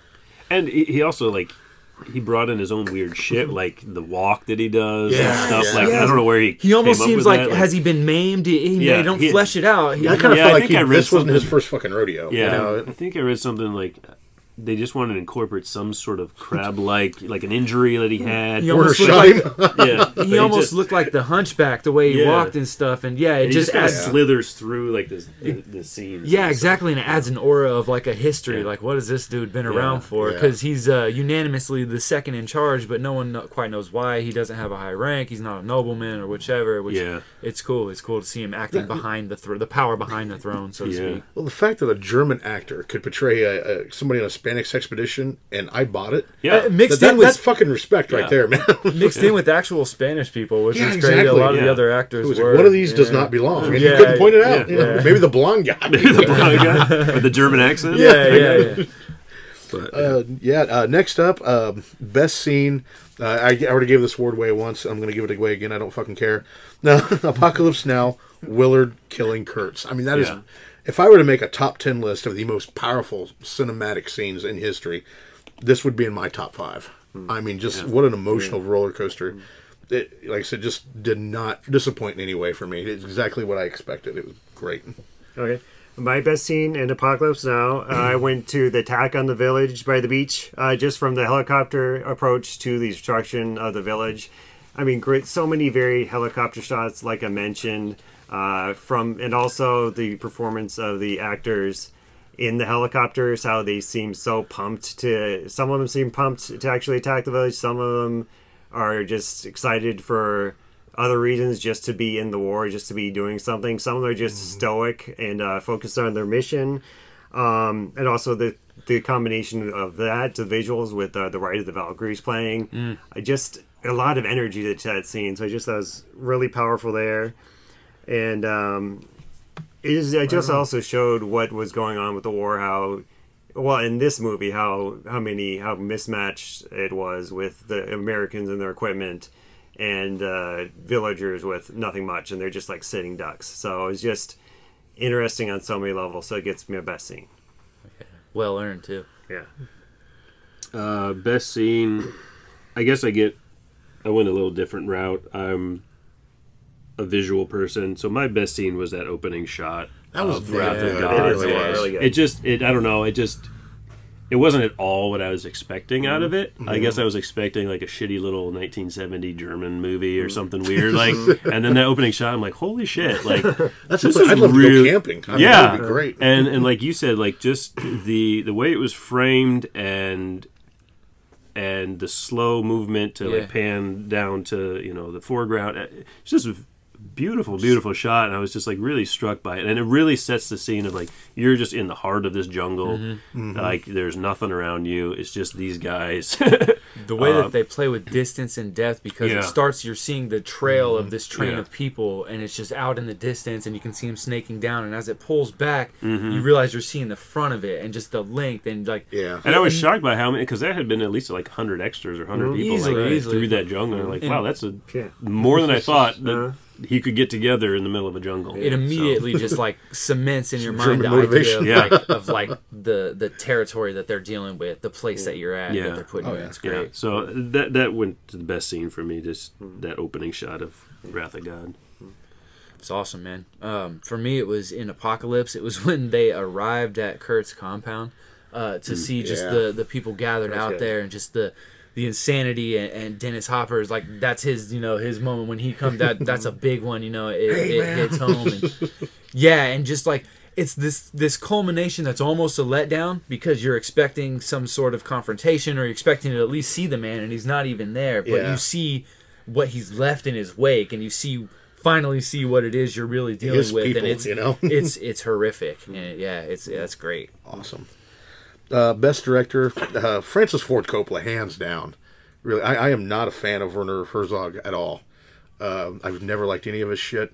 I watched that. There was a documentary he did about the Grizzly. I think you had me watch this years ago, and it was a joke. It was a goddamn joke, and it wasn't even supposed to be. And then, that's the real guy's life, though. Timothy Treadwell. That's how he lived. Yeah. Good for him. But how Warner directed it? What a fucking joke! He took footage. That's fucking Timothy Treadwell. Good for him. Stay out of this. And then my son, what have you done? Get the fuck out of here. This was a great concept, and I think Herzog ruined Wrath of God. It could have been so much better. Would have actually compared with... For me, I don't like him at all. I'm dreading watching Nosferatu one of these days, because I know he just fucked that up. So, Apocalypse Now, Francis Ford Coppola. I also went with Francis Ford Coppola for Apocalypse Now. Just a singular vision. Not only did Coppola co-write it, he also co-wrote the music, and he directed it. So it was really his film.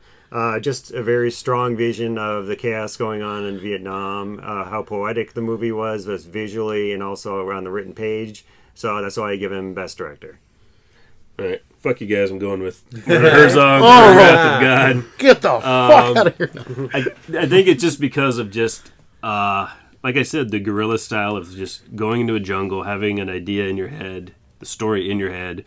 No storyboard, and coming out with what I thought was rather impressive. Being threatened all the time by your lead actor, who's a fucking psychopath himself. Oh, it seems God, like he's nuts. Yeah, like threatening murder suicides just to get through it. Somehow nobody got malaria and got sick on this shoot, which is insane, or died in a rafting accident. One guy got his finger blown off. One guy got his fingers blown off. That's going to happen. I want to interview that guy. Yeah. So, I don't know. I just felt like with what he had to work with and with where it was in the locations they were in and whatnot, it was just impressive that anything decent came out of it for me. So, yeah, I had to go with Herzog for Wrath of God.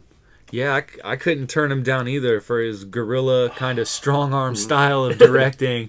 Threatening your actors and just everything that you just touched on. It's just for the fact that it's pretty legendary at this point, and I mean nobody can take anything away from Francis Ford Coppola, but what he did out there in the jungle was pretty special. So I think at least Matt was right. All right, best pick, Wrath of God. No, do we do a defining moment? Do we do that for this one? Defining moment. Did we skip that? It should be a defining moment. I believe There should be one. Should be. I have one. I've got one. I do. Wayne doesn't have a defining. Apparently, moment. I didn't. Okay, he'll come up with one. Wait, yeah, I do. Defining moment, honestly, the end of this. I mean, really, just you don't see, and there's no credits in this. There's no opening scene in Apocalypse Now. Sorry. None of that. The only time you ever see Apocalypse Now is when it's graffitied on the wall. Oh yeah. To me, I mean, it just made the story really. I mean, you aren't watching a movie. You're living an experience with these people. It was just so easy to imagine myself there with them. I mean, the whole, like I said, just the reality of it is this really happened. Maybe not this story, but I mean, there's thousands of urban legends stories about black ops doing this in Vietnam, and going to Cambodia and so forth. And maybe this could have happened.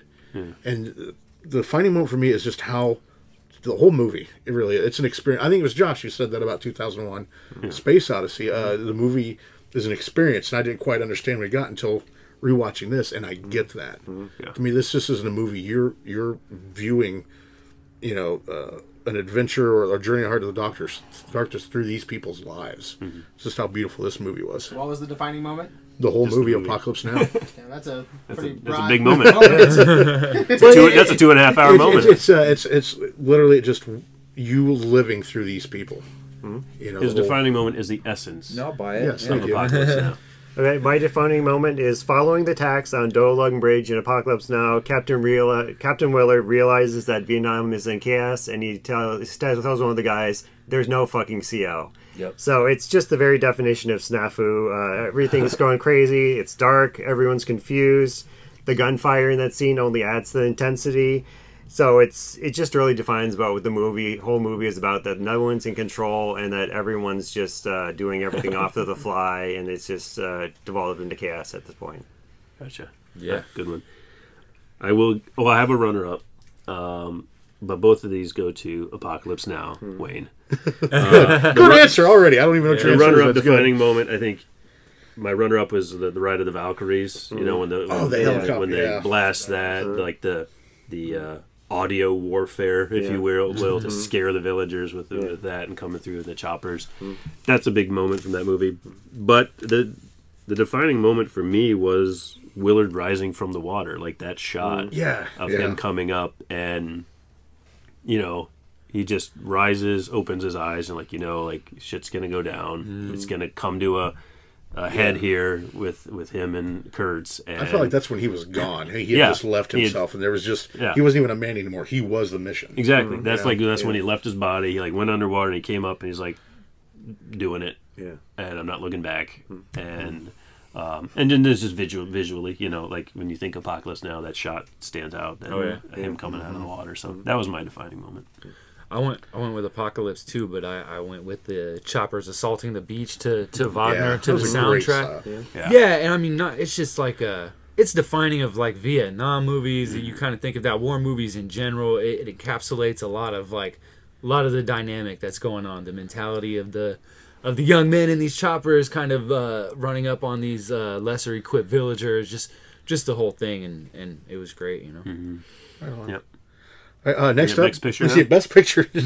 Okay, in my defense, he's going to come out of left field here. the awards list, it had all the other awards on it. It was really hard to read. I fucked up. My apologies. But best picture goes to Apocalypse Now. Like I said, Wrath of God did have its merits. Maybe I've been a little too hard on it and so forth. Everything, the scenery was beautiful and stuff. But maybe if I didn't watch this with Apocalypse Now, I would have enjoyed it better, appreciated it more, and had more respect for it. But as is, to me, there's just, you know, other than similarity in plots with Heart of Darkness, there's no comparison. I mean, it's like Troma compared to some Oscar-winning, you know what I mean? That's such a huge difference for me. I also went with Apocalypse Now for Best Picture for all the reasons I mentioned before. Coppola gets his message across about how he views the Vietnam War. And I saw, like, on the DVD I watched, that in the production notes he said, I don't know if anyone else is going to make a Vietnam War movie, so I want this to be like the definitive version, my definitive version of what the war was like, and I think he does a really good job with it. Just balancing the poetry, like the visual poetry of it, with the reality of what the war was like to some respects. I mean, it was heightened above like what really happened, but thematically and emotionally, he gets his point across loud and clear, so I have to give it Best Picture. Nice. I know I've given a lot of awards to Wrath of God, but this should probably be a clean sweep. That Apocalypse Now is the better picture overall. It's just more well put together. It's had a screenplay, had a storyboard, like it's well shot. It's extremely well acted. It's just, it has more depth to it, like you said. I think it references Heart of Darkness better than Wrath of God does. If you're looking for that connection, I think it probably they both offer up their own take on, you know, the descent into madness and the you know, that river journey into the Heart of Darkness. But I think Apocalypse Now is just, in a weird way, the more enjoyable film to watch, even though it's difficult in its own right. Wrath of God was more enjoyable than I thought it was going to be. Like I said, it did have some beautiful shots. The acting from Kinski was good, but it's can be a bit of a trek to get through. Whereas Apocalypse Now, there's always something really intriguing to watch, and it's just a better overall story. So easy one for me there, though, the Best Picture. Yeah, I'll second that for sure. I watched Wrath of God first before I watched Apocalypse, and it's when you do it in that order, there's something to be said for the method that they did there, and they got something great out of it with that minimalist approach. But I do think if you watch one and then the other, Apocalypse is a pretty obvious step up. Yeah. You know? Yeah. Yep. Nice. I just want to say, usually I've done a lot of these versus episodes, and there's always been some balance. Of course, there's always been one that comes out more points ahead. But again, in my defense, I have never done a versus where it was so one-sided. Like I said, I got the point of both these movies being compared, but to me it was just night and day in quality and production. But Right. All right. We're going to take a little bit break. We will count the golden idols, and we will be back with the results. I love the smell of napalm in the morning. All right, we are back. After counting the golden idols, pretty fucking clear. Apocalypse Now is the winner. Does it deserve Pantheon? I do feel that yes, it deserves Pantheon. As I mentioned countless times before, just the vision that Coppola was able to get across on film, the way every element was top notch, the sound, the acting, the writing, the use of music, just everything, scenery, cinematography, beautiful top to bottom. It is an important film. It's a unique film, and just the way it shows reality as well as just this actual reality versus heightened reality. So it definitely gets Pantheon for me. Right on. Wayne, I assume yours is a straightforward yes. Why don't we have Chase go so he doesn't have the final intense decision of whether it goes to Pantheon or not? Yeah, no, I totally agree. I think it checks all the boxes. I think it's one that you can revisit, you can look at through different lenses, through different sort of have a different critical eye, and even viewing it years apart, I had just different thoughts about different things. But I'm sold. That's a Pantheon movie for sure. Gotcha. This is a tough one for me. I don't know what Kyle said. I'll shoot you, then I'll shoot myself. If you don't say Pantheon. What did Kyle say? We're going to talk about Kyle. I was going to talk about him afterwards. Oh, okay. I don't know if his was like a hard no. I don't remember.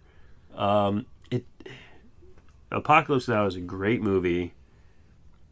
It doesn't immediately jump out into my mind as it being a Pantheon movie, but I will honor it enough to kick it up because I think it is a strong contender. What keeps it from being a hard yes for you? I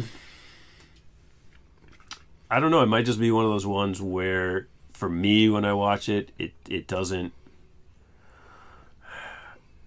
maybe resonate as deeply with me or something. There's some parts where it's a little trickier to get through. Yeah. For me, it's a little bit of a slog. I'm not gonna lie, but it's just so different from other Vietnam movies. It is. Like it's not. Platoon. That's what makes it so fucking great. Yeah, it's not Platoon. It's not some of these other. It's not heavy necessarily. It's actually great. You know that Charlie Can Surf. Or Charlie Can't Surf, yeah. It's like when I remember watching that when I was younger, and I was like, "This isn't a war movie." Yeah, What are they fucking doing here? This is stupid. The Vietnam War is almost ancillary in this movie. Yeah. But then after revisiting it 10, 15, 20 years later, it's like, I love that scene because it is so fucking different. Mm-hmm. Yeah, mm-hmm. It does have a different take on Vietnam. Like you said, it is a setting for it and not the story itself. It's the best Hitman movie. We'll leave that at that. You're not even supposed to be in this. I'm out. You're Captain Periphery here today. So yes, I'll kick it up. I mean, I'm not inclined to say like my vote will change. I think it's probably going to be a yes for me. I'll watch it again. Right on. But it's such a strong, iconic film. It's so well made. I can't, like we've talked about it endlessly, the difficulties in making both of these films. So that alone is impressive. So I'm going to say yes to kick it up. Good answer. I don't have to shoot you or myself. Exactly. For those who don't know, on the Pantheon is where we put the best movies ever made. House of the Gods. Now, during the war movie marathon done much earlier, Apocalypse Now won, but was blocked by Kyle. Honestly, I'm not going to pull a Kyle. Yeah, thank you. My opinion on why, or I think he was wrong, but I don't know why his reasoning was to say no. Yeah. Maybe he felt there's a better war movie. Maybe he just, for whatever reason, thought this movie was a piece of shit. What have you? Who knows? So that's really my only opinion on that. Any of you guys have any other opinions? The only thing I can think of is, like Marshall was saying, it's not a movie you can just sit down and watch. It's kind of a slog to get through. I mean, we've had other movies like that before. We've had 2001: A Space Odyssey. We've had Once Upon a Time in the West. Yeah. They're just a lot of... They're experiences. They're experiences, yeah. I mean, they're not exactly classic, typical entertainment. Yeah. But you can't deny the achievement that the directors put forth still. So, yeah. If I had a critique, that'd be it. Just the I don't know. It's weird to say that it's hard to get through because it is entertaining. I don't know if it is just the length or the fact that they deal with so many kind of disparate like ideas and themes that they go through. You know, there's a lot going on there sometimes, which like might make it seem more weighty the way it does. You know, but all in all, I think it's super worthwhile to anybody to watch, and that's what we're going for, right? Right on.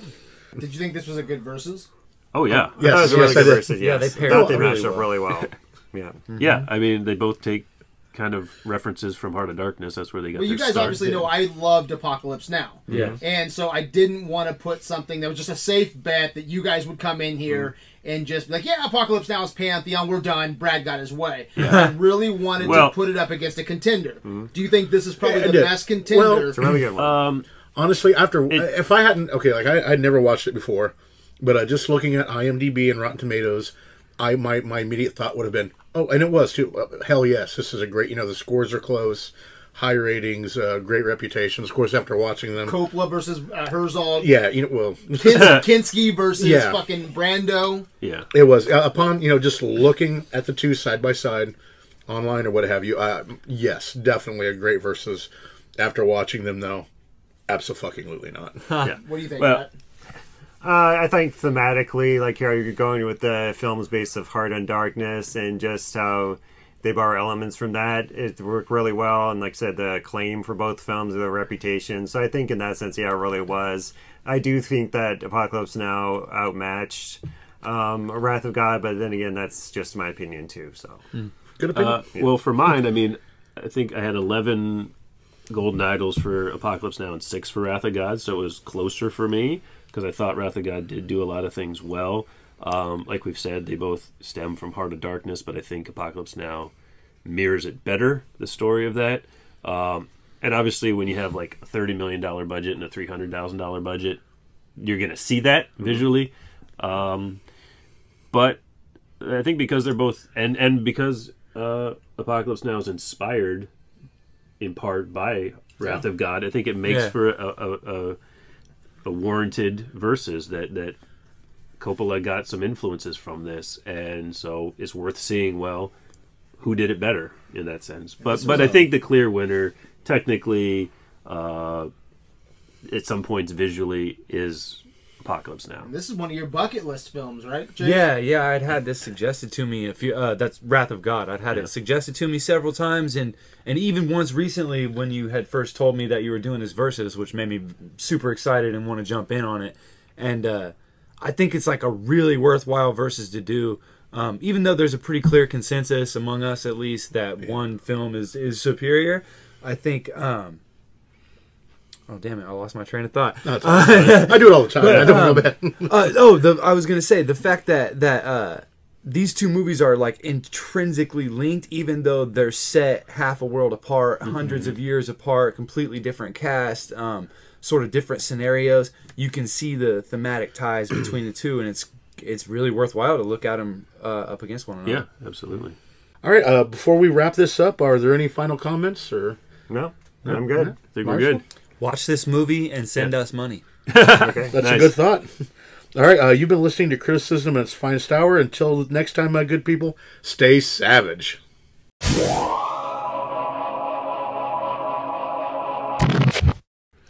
Nice. All right, well, that's it for us. You've been listening to Criticism at its Final Hour. Until next time, my good people, stay sausage. That's what it fucking says, Brad. That's what it fucking says. We might want to do that again. And let them close out. Oh, sorry. Yeah, I'll edit this out. Go ahead and stay savage. Stay savage, okay. Stay sausage. Stay sausage. Maybe you should say that in your head first. See if it makes sense. Coming from you, it does. Like, I don't get the reference, but it's Brad, so I'm sure it works. It's too late. I'm staying sausage. Yeah, 1, 2. All right. You've been listening to Criticism at its Finest Hour. Until then, my good people, I fucked it up again. Well, we got to go to Matt anyway. Any final comments? Are there any final comments? Okay, 1, 2.